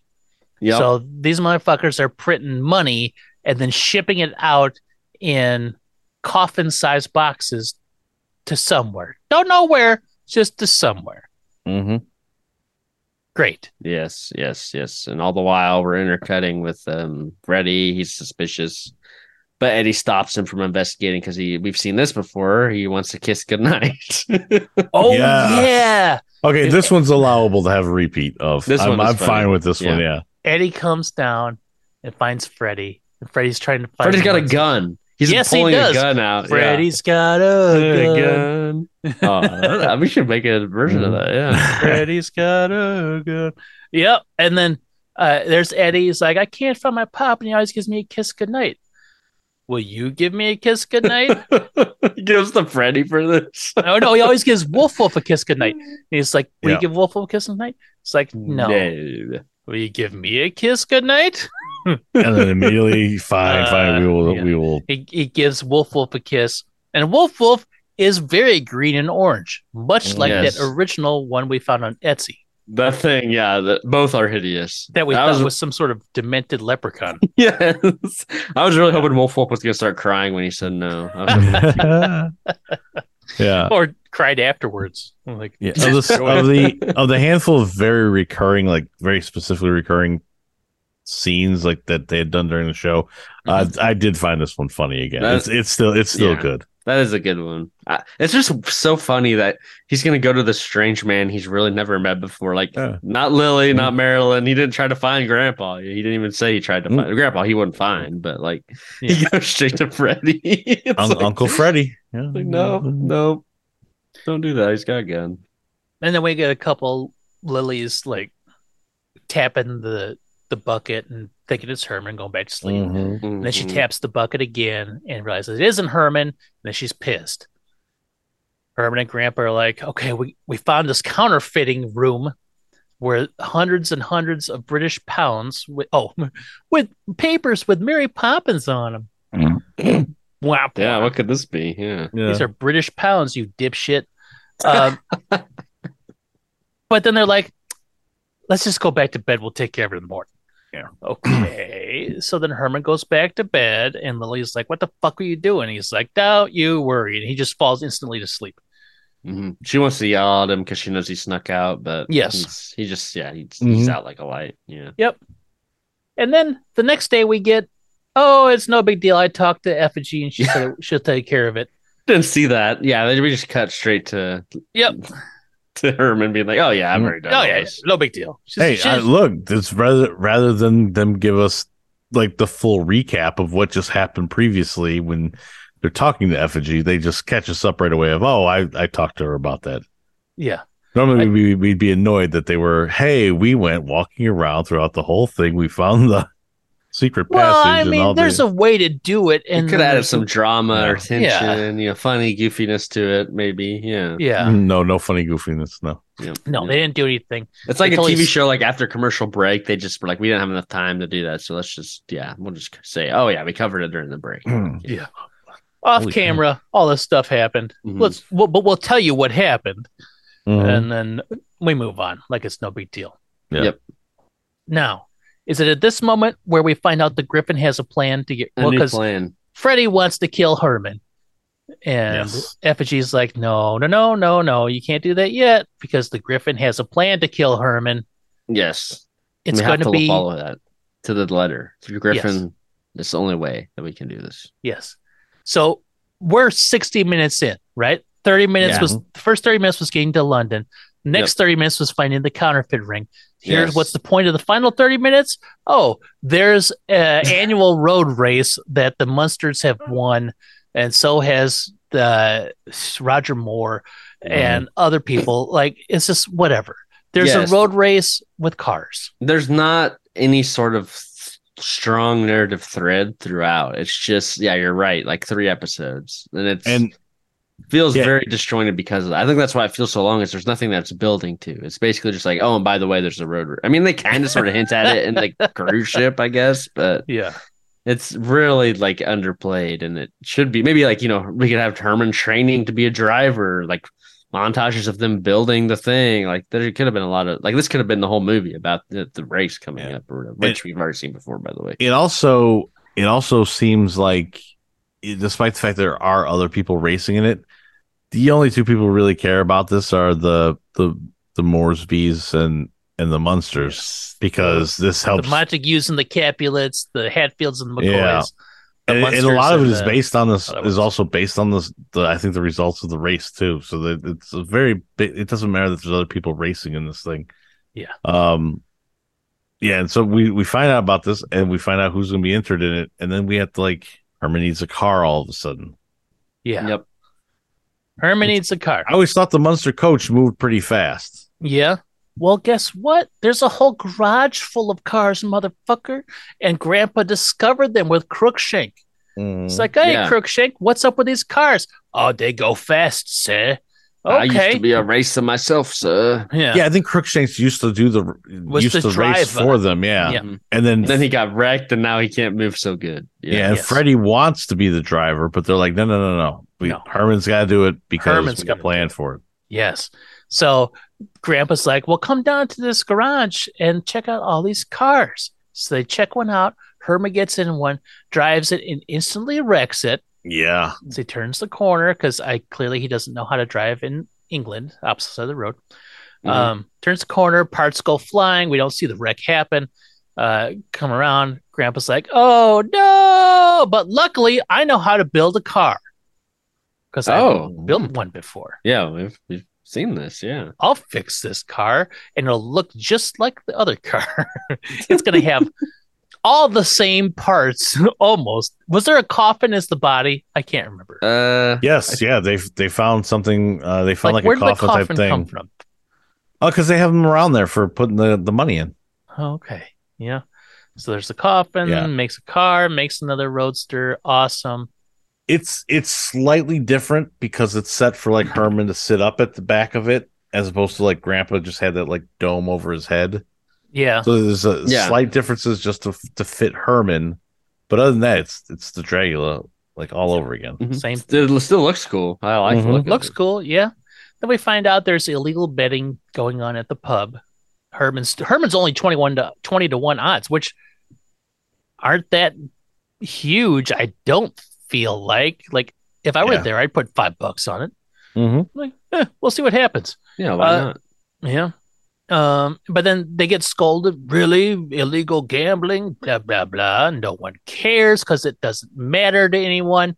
And they do this every year when they do the race. It's an annual thing. So Freddie Munster comes into the bar where they all hate Munsters and do nothing but talk shit about Munsters all day. Freddie Munster walks in, and they're like, "Oh, hello, Freddie," and they're like, "What's up, boys?" And he walks around and taunts them all a little bit. It's like, y'all can suck my dick. What you losers doing in here? Oh, you're not living in a manor, I see. You have to hang out here in the bar. Wow. Bunch of wankers is what we got here. I'm going to put a bet down. Are you going to put a bet down on Herman Munster? Like, no, fuck that.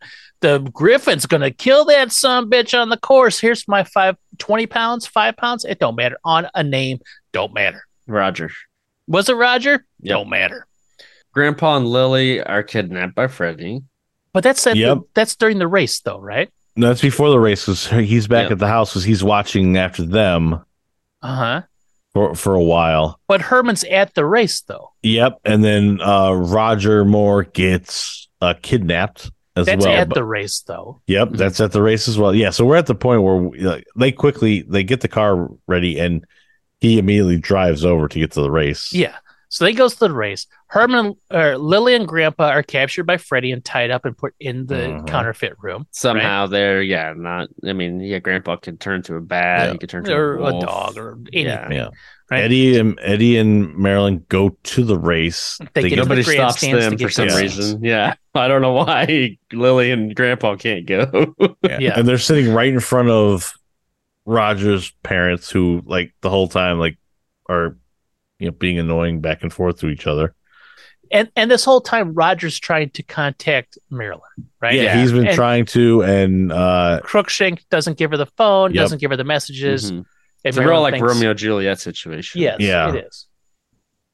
And then so the rice is start. It is, but Roger is abducted in a shed, and somebody takes the place of Roger, just puts on the helmet. Nobody can tell who it is. And he gets in the car. Until we get a shot of the gloves. There's griffins on it. Yeah. I thought it was going to give away the identity. And I'm like, really? I didn't notice it. But I didn't see the griffin part. What's the griffin? Well, it's also, I didn't notice the griffin, but I just noticed they were different colored gloves. Like it immediately giving it away. I didn't notice that either. All I noticed is that he looked a bit like Speed Racer. And getting into the Speed Racer style car. Awesome cars, awesome vintage cars in this race. I was like, oh my God, those are the coolest cars ever. Yeah, and Herman comes rolling up and he looks so different than everybody else. So drastically different. And they're just going to do like a handful of laps around this. It's don't know what the course is. Apparently goes to the countryside. Bunny marks to set go, and they race. That's it. Now, the Griffin is going to take care of Herman Munster during the race and make it look like an accident in which Roger Moore kills Herman Munster. And everyone's going to see it. Everyone's going to see it. And then they'll know it was an accident. And they know it was Herman or Roger Moore. Herman Moore, classic wide receiver Yeah. for Detroit Lions. It was one of them. I don't know who it was. Somebody's dying on this course. Clearly, they have not seen Herman prior to this. And we forgot to talk about the assassination attempt on the boat, because Freddie sent a fruit basket with a explosive apple in it. Yes, because my technique will bear fruit, he says. Yes. And Herman's going to eat an apple, but it ticks. And then Lily's like, that's the loudest worm ever. And then she's like, oh, no, it's your wristwatch. And then she notices that it ticks. So she throws it out the window. And within seconds of her throwing out the window, it explodes. Yeah. Yes. Like, that probably did damage to the ship. It was so close. You would think. Yeah. You would think the ship would have been, like, knocked over, maybe. If it was... He probably would have killed, like, a lot of people on that ship just with that bomb. Like, that's not just the whole ship probably. The whole ship would have gone down. Yeah, it would have been Herman Munster and entire. There would have been like 350 lost souls that day. Yeah, it'd be like Titanic too. Yes, but so that happened. And while we're on the subject of fruit, there's a scene where Grandpa eats a banana, but he takes the banana out, throws the banana out the window, and eats the peel instead. Yeah. Like, ew. So there's a handful explosive fruit too. The banana was so brown. Yes, it was a brown, greasy banana. He peels it. And I'm like, that banana looks okay. And then he throws it out, and then he eats the peel. And then all I could think of, that's one of those old bananas, and I bet it tasted different. Like extinct banana. Yeah, those old bananas. Pre-Banana Republic. God damn it! Yeah, couldn't help but be envious of Grandpa. He just wasted it. He didn't realize what he had. Yeah, it's like a perfect good banana. I bet the peels tasted different too. I bet you they did too. They were probably delicious. Oh, I bet they were so good. Yeah. It was never the peeled banana before. You just eat the whole thing. Yep. Grandpa eats a peel. Herman gets a bomb. That happened a long time ago. We're in the last 30 minutes of this damn movie, and it's 22 of them are erased. Yeah, and so there's further assassination attempts. Somebody shoots at Herman, and gives him a flat tire. Oh, while he's driving. Yeah, and he manages to fix it by putting paper and some duct tape. He puts a scarf. His scarf in there, and some tape that he found somewhere, and then he blows it up. Yeah, where you can still see the hole completely wide open. Can we say that isn't an accident, and nor is it subtle, nor would it be attributed to Roger Moore? There's probably a bullet in there. Yeah, they're probably is evidence of what happened. Killed him? A car accident? No, a shot to the head. He was taken out to the country and killed executioner style with a bullet. Yeah. So that doesn't work. Who shot the rifle? I don't know. I remember. Yeah, I didn't even take it. Somebody shot a rifle. I forgot that even happened. Thank you, Keith. Yeah. Popped a tire. I thought it was an accident, to be honest. Like, at first I was like, they just pop randomly. I don't know. And then he gets going again. Well, as the race is happening, they're taking some money out of Munster Manor, right? Yep. Yes. And Freddie's there keeping guard on Grandpa and Lily so they don't escape. But Grandpa and Lily do this amazing flip maneuver. That was cool. Untie themselves. Oh my God, I forgot about a whole bunch of this movie. Holy shit. And then they hide in the caskets. And then we get the nice delivery men who try to take the things out. They do. It's and so heavy. Why is it so heavy? Don't you dare look inside. It's a body, it is. My God, it's over 100 pounds, and I don't mean the British currency. Yeah, but it turns out it is over 100 pounds, it is. Yeah, and so this has been the whole thing. They keep taking out these coffins, so everyone else thinks people are getting murdered up at Munster Manor. And they're just getting rid of these things. And then I almost forgot about this whole extra part of the story with Grandpa and Lily.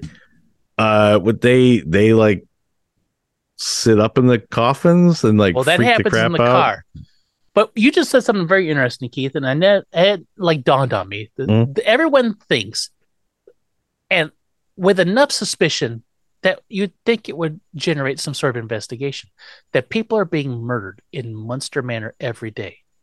And these two yokels go, all right, and they carry out the caskets daily. Yeah.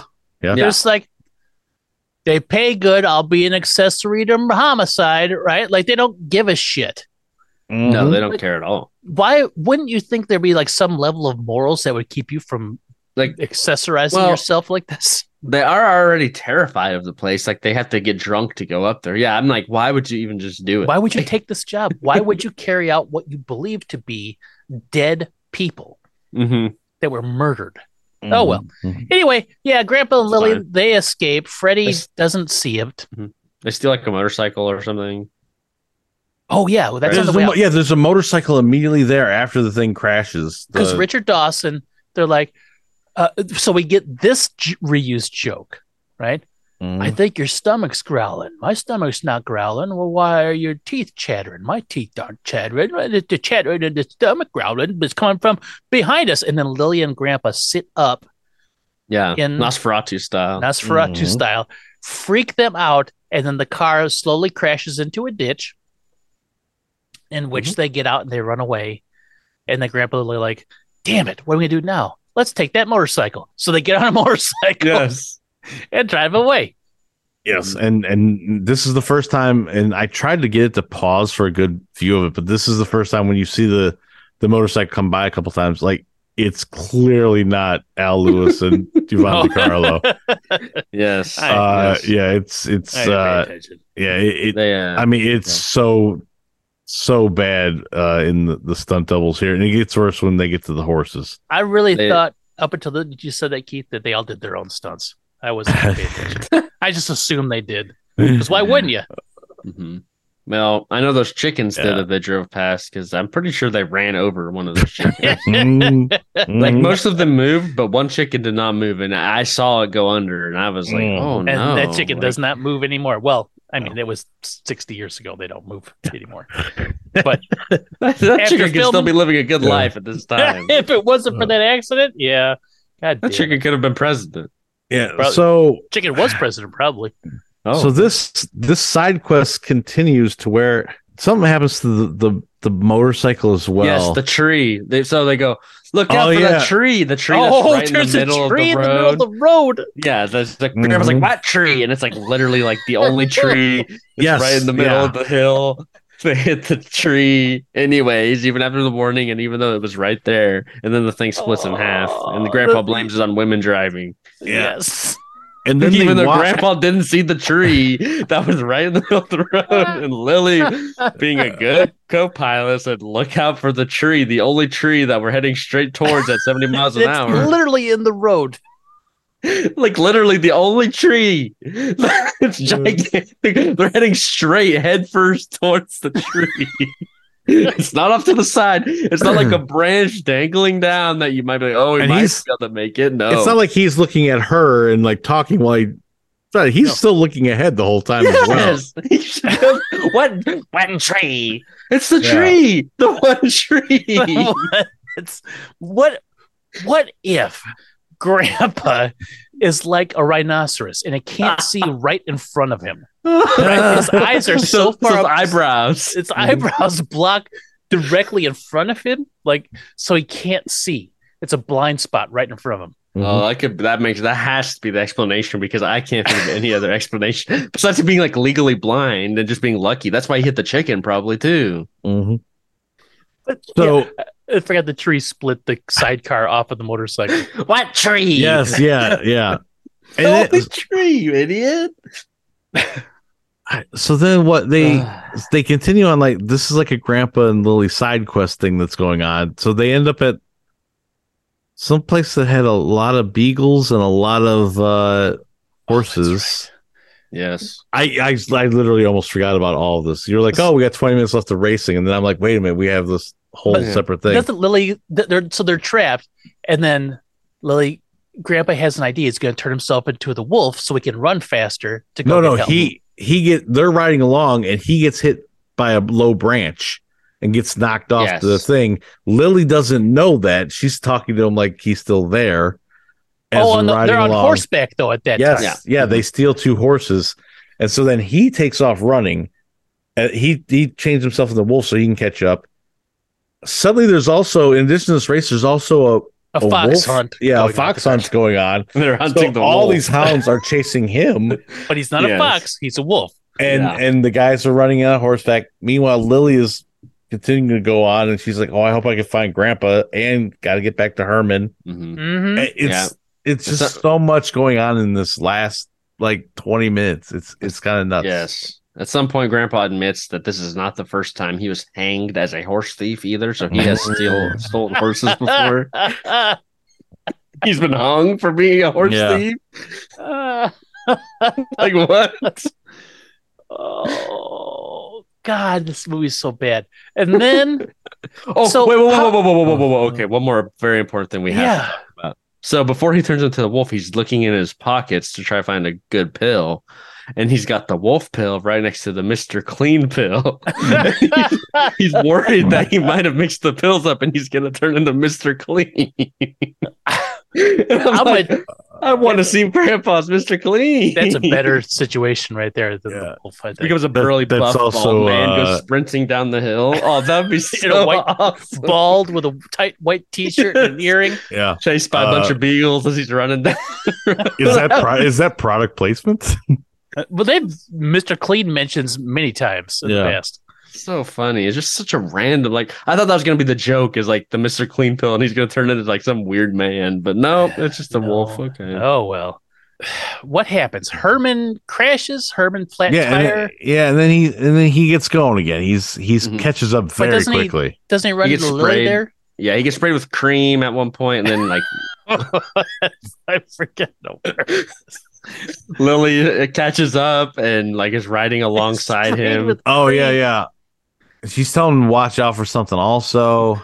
Yeah, and he can't hear. He's like, I gotta get going. Yeah, he's like, get out of the race. I think she's trying. Yeah, she's trying to tell him that they're gonna kill you or something. I love you too. Yeah, and he takes off, and so Lily's on horseback. Grandpa's running around eluding the hounds and everything. Grandpa manages to escape by hiding in a pipe, and nobody notices that the wolf went into the pipe. They all just run right past him. Hounds. No, the reason they're on a fox hunt is because they can track and smell. Yes. They can smell things from miles away. These hounds, they lost that wolf instantly when we ran into a pipe. And they're 5 seconds behind him. The people on horseback would have seen the wolf go into the pipe. So another instance where it's he's where do you think pipe. The wolf went? What pipe? They didn't turn back into Grandpa there. He's still a wolf, but he runs out. Yeah. Lily makes the detour on the track. I don't know how she knows it's a track because she has not been there, but she makes a detour, which causes Roger and Herman to drive off a different road. Yes, and Lily she loses the horse because it bucks her for some reason. Yeah, I can't remember either. It was stupid. So they run off and they just go an alternative route, and then they merge back into the race, right? Yeah, they go. I thought they were going to do a speed jump off a ramp, but it really wasn't. They just kind of go a little. Oh yeah, there was a part where they drive through the train and they don't jump the train. I thought it was going to happen. That's what I thought too. It's just another train. Yeah. And then there's the two guys that are always at the bar. They're also doing stuff all the time at the race, and so they dump a bunch of oil. Oh, why does that happen? They just dump oil because they're still trying to kill Herman, so they're gonna put an oil slick out for him. Why are they trying to? They're part of the Griffin squad. Yeah, they're part of the Griffin squad. Yeah. All right. Well, once we find out who the Griffin is, it all makes sense. Don't spoil it, Keith, because it made zero sense. I'm like, why are they dumping oil on the street? And they're like, and Herman spins out but finishes the race backwards. Is that what happens? Yeah, he just it goes back. Mostly because he starts spinning before he hits the oil, so it probably gets him through it pretty easy. Yeah. So he spins. But he finishes the race. Mm-hmm. He wins. Right? Roger has now got himself out of wherever they had him tied up. He's escaped. Yes. The real Roger. Yeah. And they come out and they're Roger's parents are like, Roger would never do all this dirty stuff. Yeah. Mm-hmm. And Marilyn thinks your son's trying to kill my uncle. I don't know why she knows that. I don't, but It happens. The gunshot they heard down. Well, because they're supposed to be making it look like Roger did it. So but he didn't do anything. No, but people in stands, it's supposed to look like, oh, Roger's the one who's been causing. But you can't see the whole course. That's stuff that would be unbeknownst. You're asking about plot holes here. Well, that's not a plot hole. That's just a logistical problem. No, but that was the whole part of the thing, is they were going to make Roger the scapegoat for the whole thing. So yes. So now they're there and they run out and they're like, this isn't really Roger. Well, no, the Griffin tries to run down Herman, right? Is that what happens? Oh, yeah. At the end, it decides it's just going to run him over and it crashes just crashes into him. Yeah. Which we know what happens then. The car just kind of falls apart. Mm-hmm. And that's when they realize it's not Roger. Yeah. Wait, that's not Roger. Well, who is this person then? Then they pull off the helmet and I go, who the hell's that? Me too. I was like, wait, what? Yeah. I don't know who that is. Yeah. It's the bartender lady. We get the bartender lady. They capture Crookshanks and Fermia, Effigy, right? They're trying to escape. They capture them. And then that's all the stuff. And then like, oh, great. And like, here we are. The Munsters saved the day and they're going to be whatever. The race happens. Everyone's like, yay. And then we get the following clip.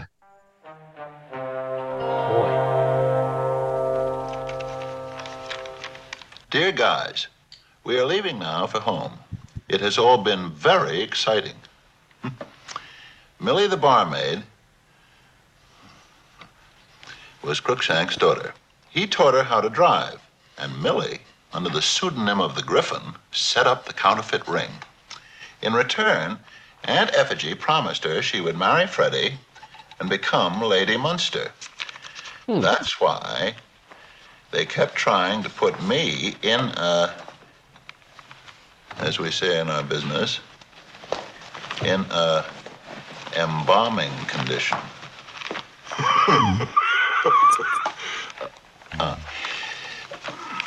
Love and kisses, Hermie baby.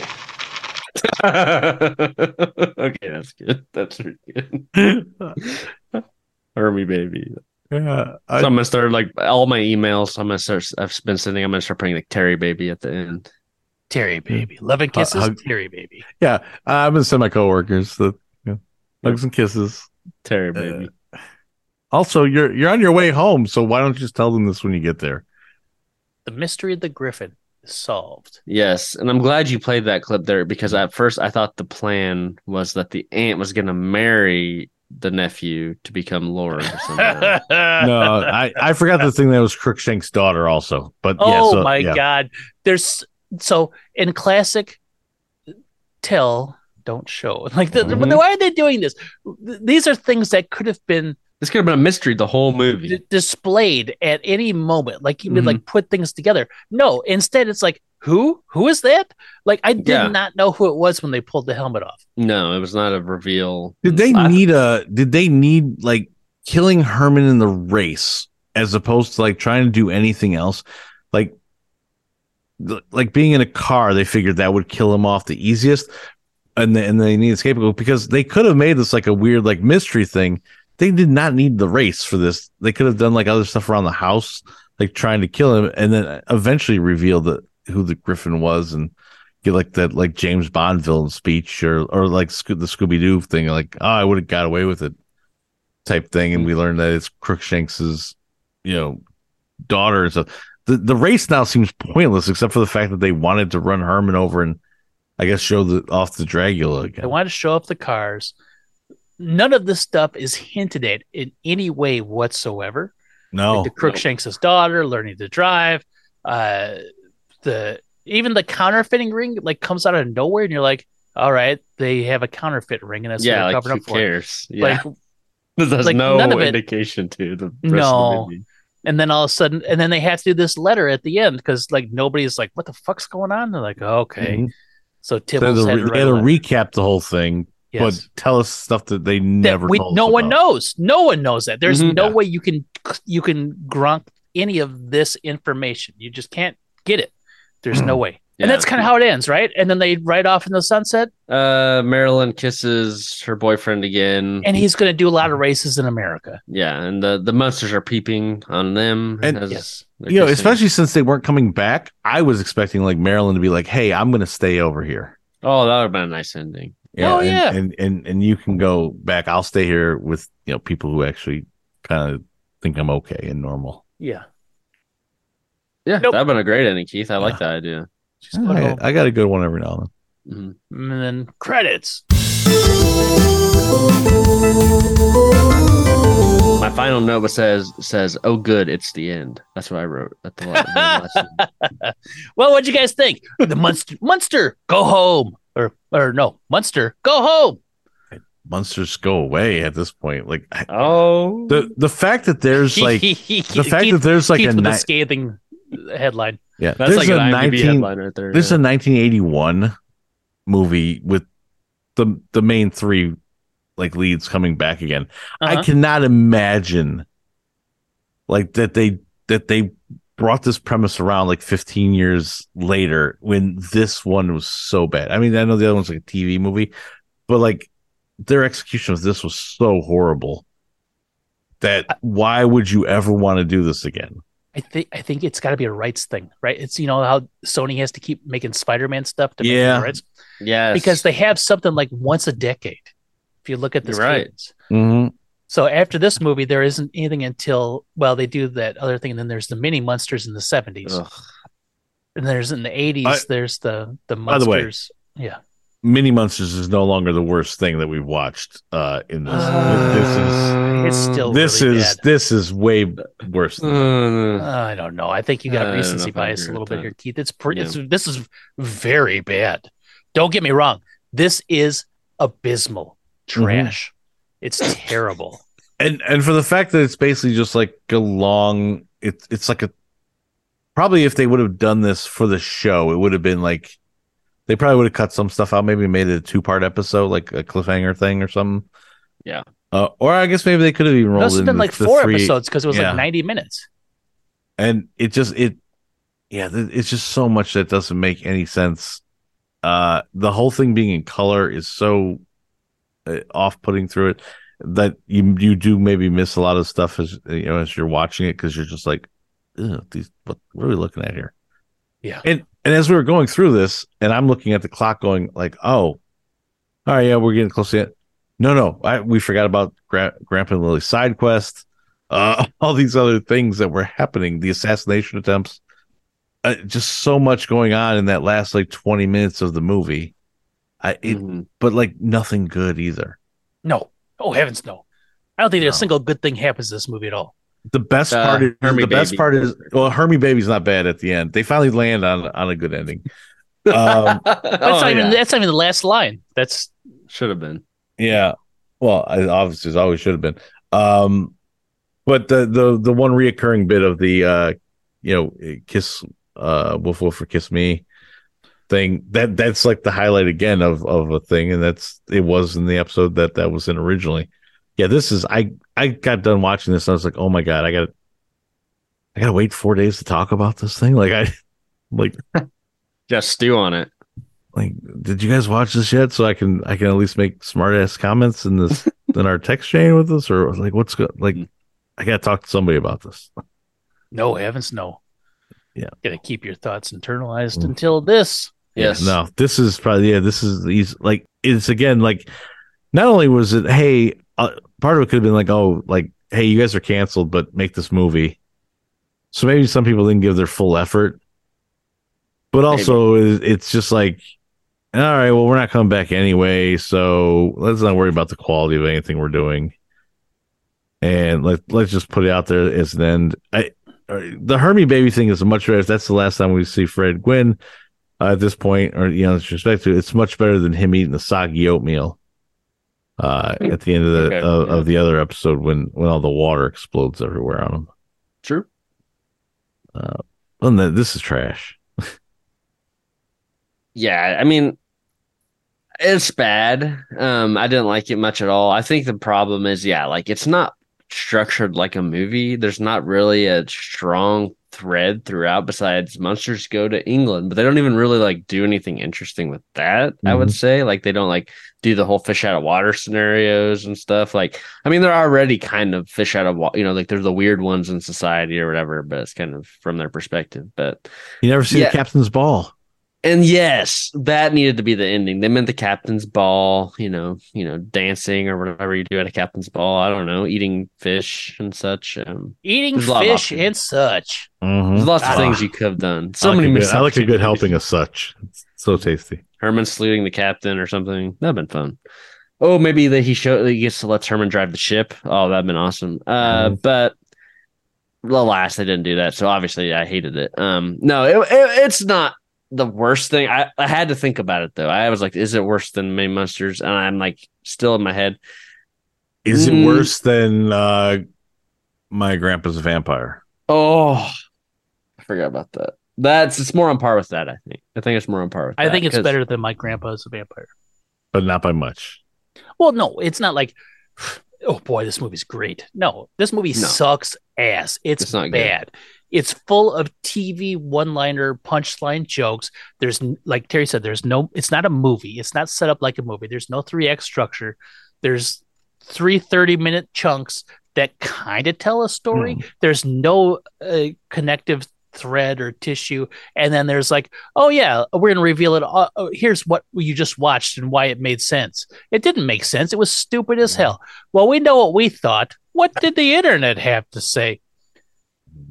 There's 46 fucking reviews for this movie. I'm just like, we're going to start here. 10 out of and no, CC the Movie Man and Jimmy _Jet 1 do not review it. That makes me sad. I'm surprised I didn't watch it. In September 19th of 2015, Chris-50682 had this to say: Munster Mayhem. As a huge Munsters fan since I was a child, this film doesn't fail to be brilliant. Fantastic performances from all cast and very, very funny story. Interesting to see the show in color with the OUR, he's British, rather than black and white. However, both black and white and also color really fit the show film very well. This is easily the best of the Munster movies. If you're a huge Munsters fan, like me, then you will definitely love this smiley face.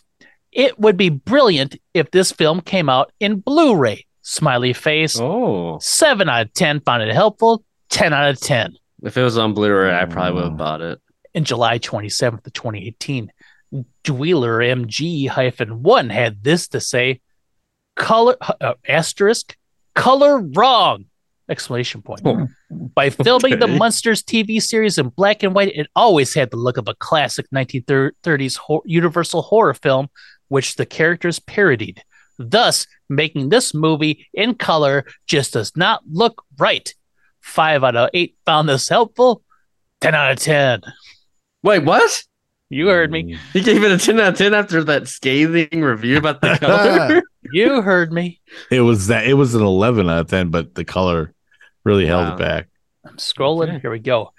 In March of 26, 2023, relatively recently, Elvis-Del-Valley had this to say: a fun journey for the Munsters in their first feature film. Munster Go Home is a very acceptable movie for a well-loved classic TV series, but one that feels like a long episode of such series. Only this time, we see the beloved protagonist on a trip away from the usual stage. This movie made the good decision to reunite most of the original cast while keeping the grace of the characters from the TV series. While it has humor that feels more childish than the series, in the end, Munster Go Home is a movie that stays true to the TV series and makes it a good comedy movie that every fan of the Munsters can enjoy. My final rating for the movie is 8 out of 10. 1 out of 1 found this helpful. 8 out of 10. All right. I'm starting to think we're not fans of the Munsters. Is what I'm starting to think then. And November 11th, Veterans Day, 2006, Baron Blood had this to say. Oh, he's got a good review. Munsters on the fast track. I haven't read any of it. Oh, God, it's long. I'm going to try to just abbreviate here. You pretty much get what one would expect from this first theatrical film using the Munster characters going to England to claim an ancestral home. All the actors return except for Pat Priest, here replaced by Debbie Watson. Herman Munster and Grandpa hamming up in all sorts of quite ridiculous scenes in a quite ridiculous story. Yet, throughout it all, the film does capture the essence and heart of the original show as well as the humor. I'm going to skip to the bottom. The film was directed by Earl Bellamy, who had directed at least one of the episodes of the original series. At least 9 out of 11 found it helpful. 5 out of 10. What do you mean at least? Like, you could just look at your on IMDb. Literally, you could just glance at that real quick. November 7th, 2021, Your Win 1 had this to say. Your win? Absolutely awful movie. Oh. Not clever, witty, or the least bit interesting. Cliche characters, insipid plot, and overacting in every scene. How production companies and actors can make anything this awful is beyond comprehension. 1 out of 3 found this helpful. 2 out of 10. And then the last review that has a score with it in August of 2018, August 1st, 2018. SawsimG610 had this to say. Did these people see the same movie I did? This movie stinks. It is stupid from one end to the other and predictable as it can be. I don't know how you predict the ending. Worse yet, it reuses some of the worst groaners from the TV series. The actors in this movie must have needed the money, otherwise they wouldn't have wasted their time with this drivel. 4 out of 14 found this helpful. 1 out of 10. Wow. I kind of agree. Gotta say, I kind of agree. Oh, God, this is so bad. So very bad. So very bad. Yep. All right. Yep. Well, at least we did it. We did nice, a nice change of pace. Feature-length Munsters. Yeah. We did it. We survived another one. Yes. Then we roll on. I like I survived, but I did. I think my soul is dead, but I think my body's still here. If we do this, then we'll be doing, this comes out on December 15th. The next one will be December 22nd. And we know what that will be. Munster Christmas, right? Yes, let's do that one next. Yeah. All right. That's what we're going to do. It's for our holiday special. Oh, boy. It'll be better. I guarantee it'll be better than this. I'm going to go ahead and just guarantee it. Oh, it can't be worse. Yep. It can't be worse. Do you guys got anything to plug? No. No? No. Then we should end this episode the way we end every episode, right? Yes, of course. Y'all ready for this? I like to move it. Oh my God. I like to move it. I like to move it. I like to move it. I like to move it. Give it up. Welcome to the big show. The Munster Hunters are Derek Glasscock, Keith Galla, and Terry Vickroy. Keith is the host of the Pop-Up Filmcast, and that was great, wasn't it? Both shows can be found wherever you subscribe to podcasts. For more about Keith's shows, you can follow Pop-Up Filmcast on Twitter at Pop-Up Filmcast. And that was great, wasn't it? At How Great Was That? You can also follow Keith on Twitter at KG3030. Terry is one of the hosts of Run the Reel. It's a movie podcast that does deep dives on films with a theme. You can follow Run the Reel on Twitter at Run the Reel. You can also follow Terry on Twitter at Terry_Vickroy. If you would like more musings from me, you can follow on Twitter at Derek9 and the word 9. Follow Munster Hunters on Twitter at Munster Hunters and subscribe on your podcatcher of choice for more Munster Hunter fun. Munster Hunters is mixed and edited by me, Derek. All original music is composed and mixed by Terry Vickroy, and executive producers are me and Keith Galla. The Munster Hunters is a Crispy Dodo production.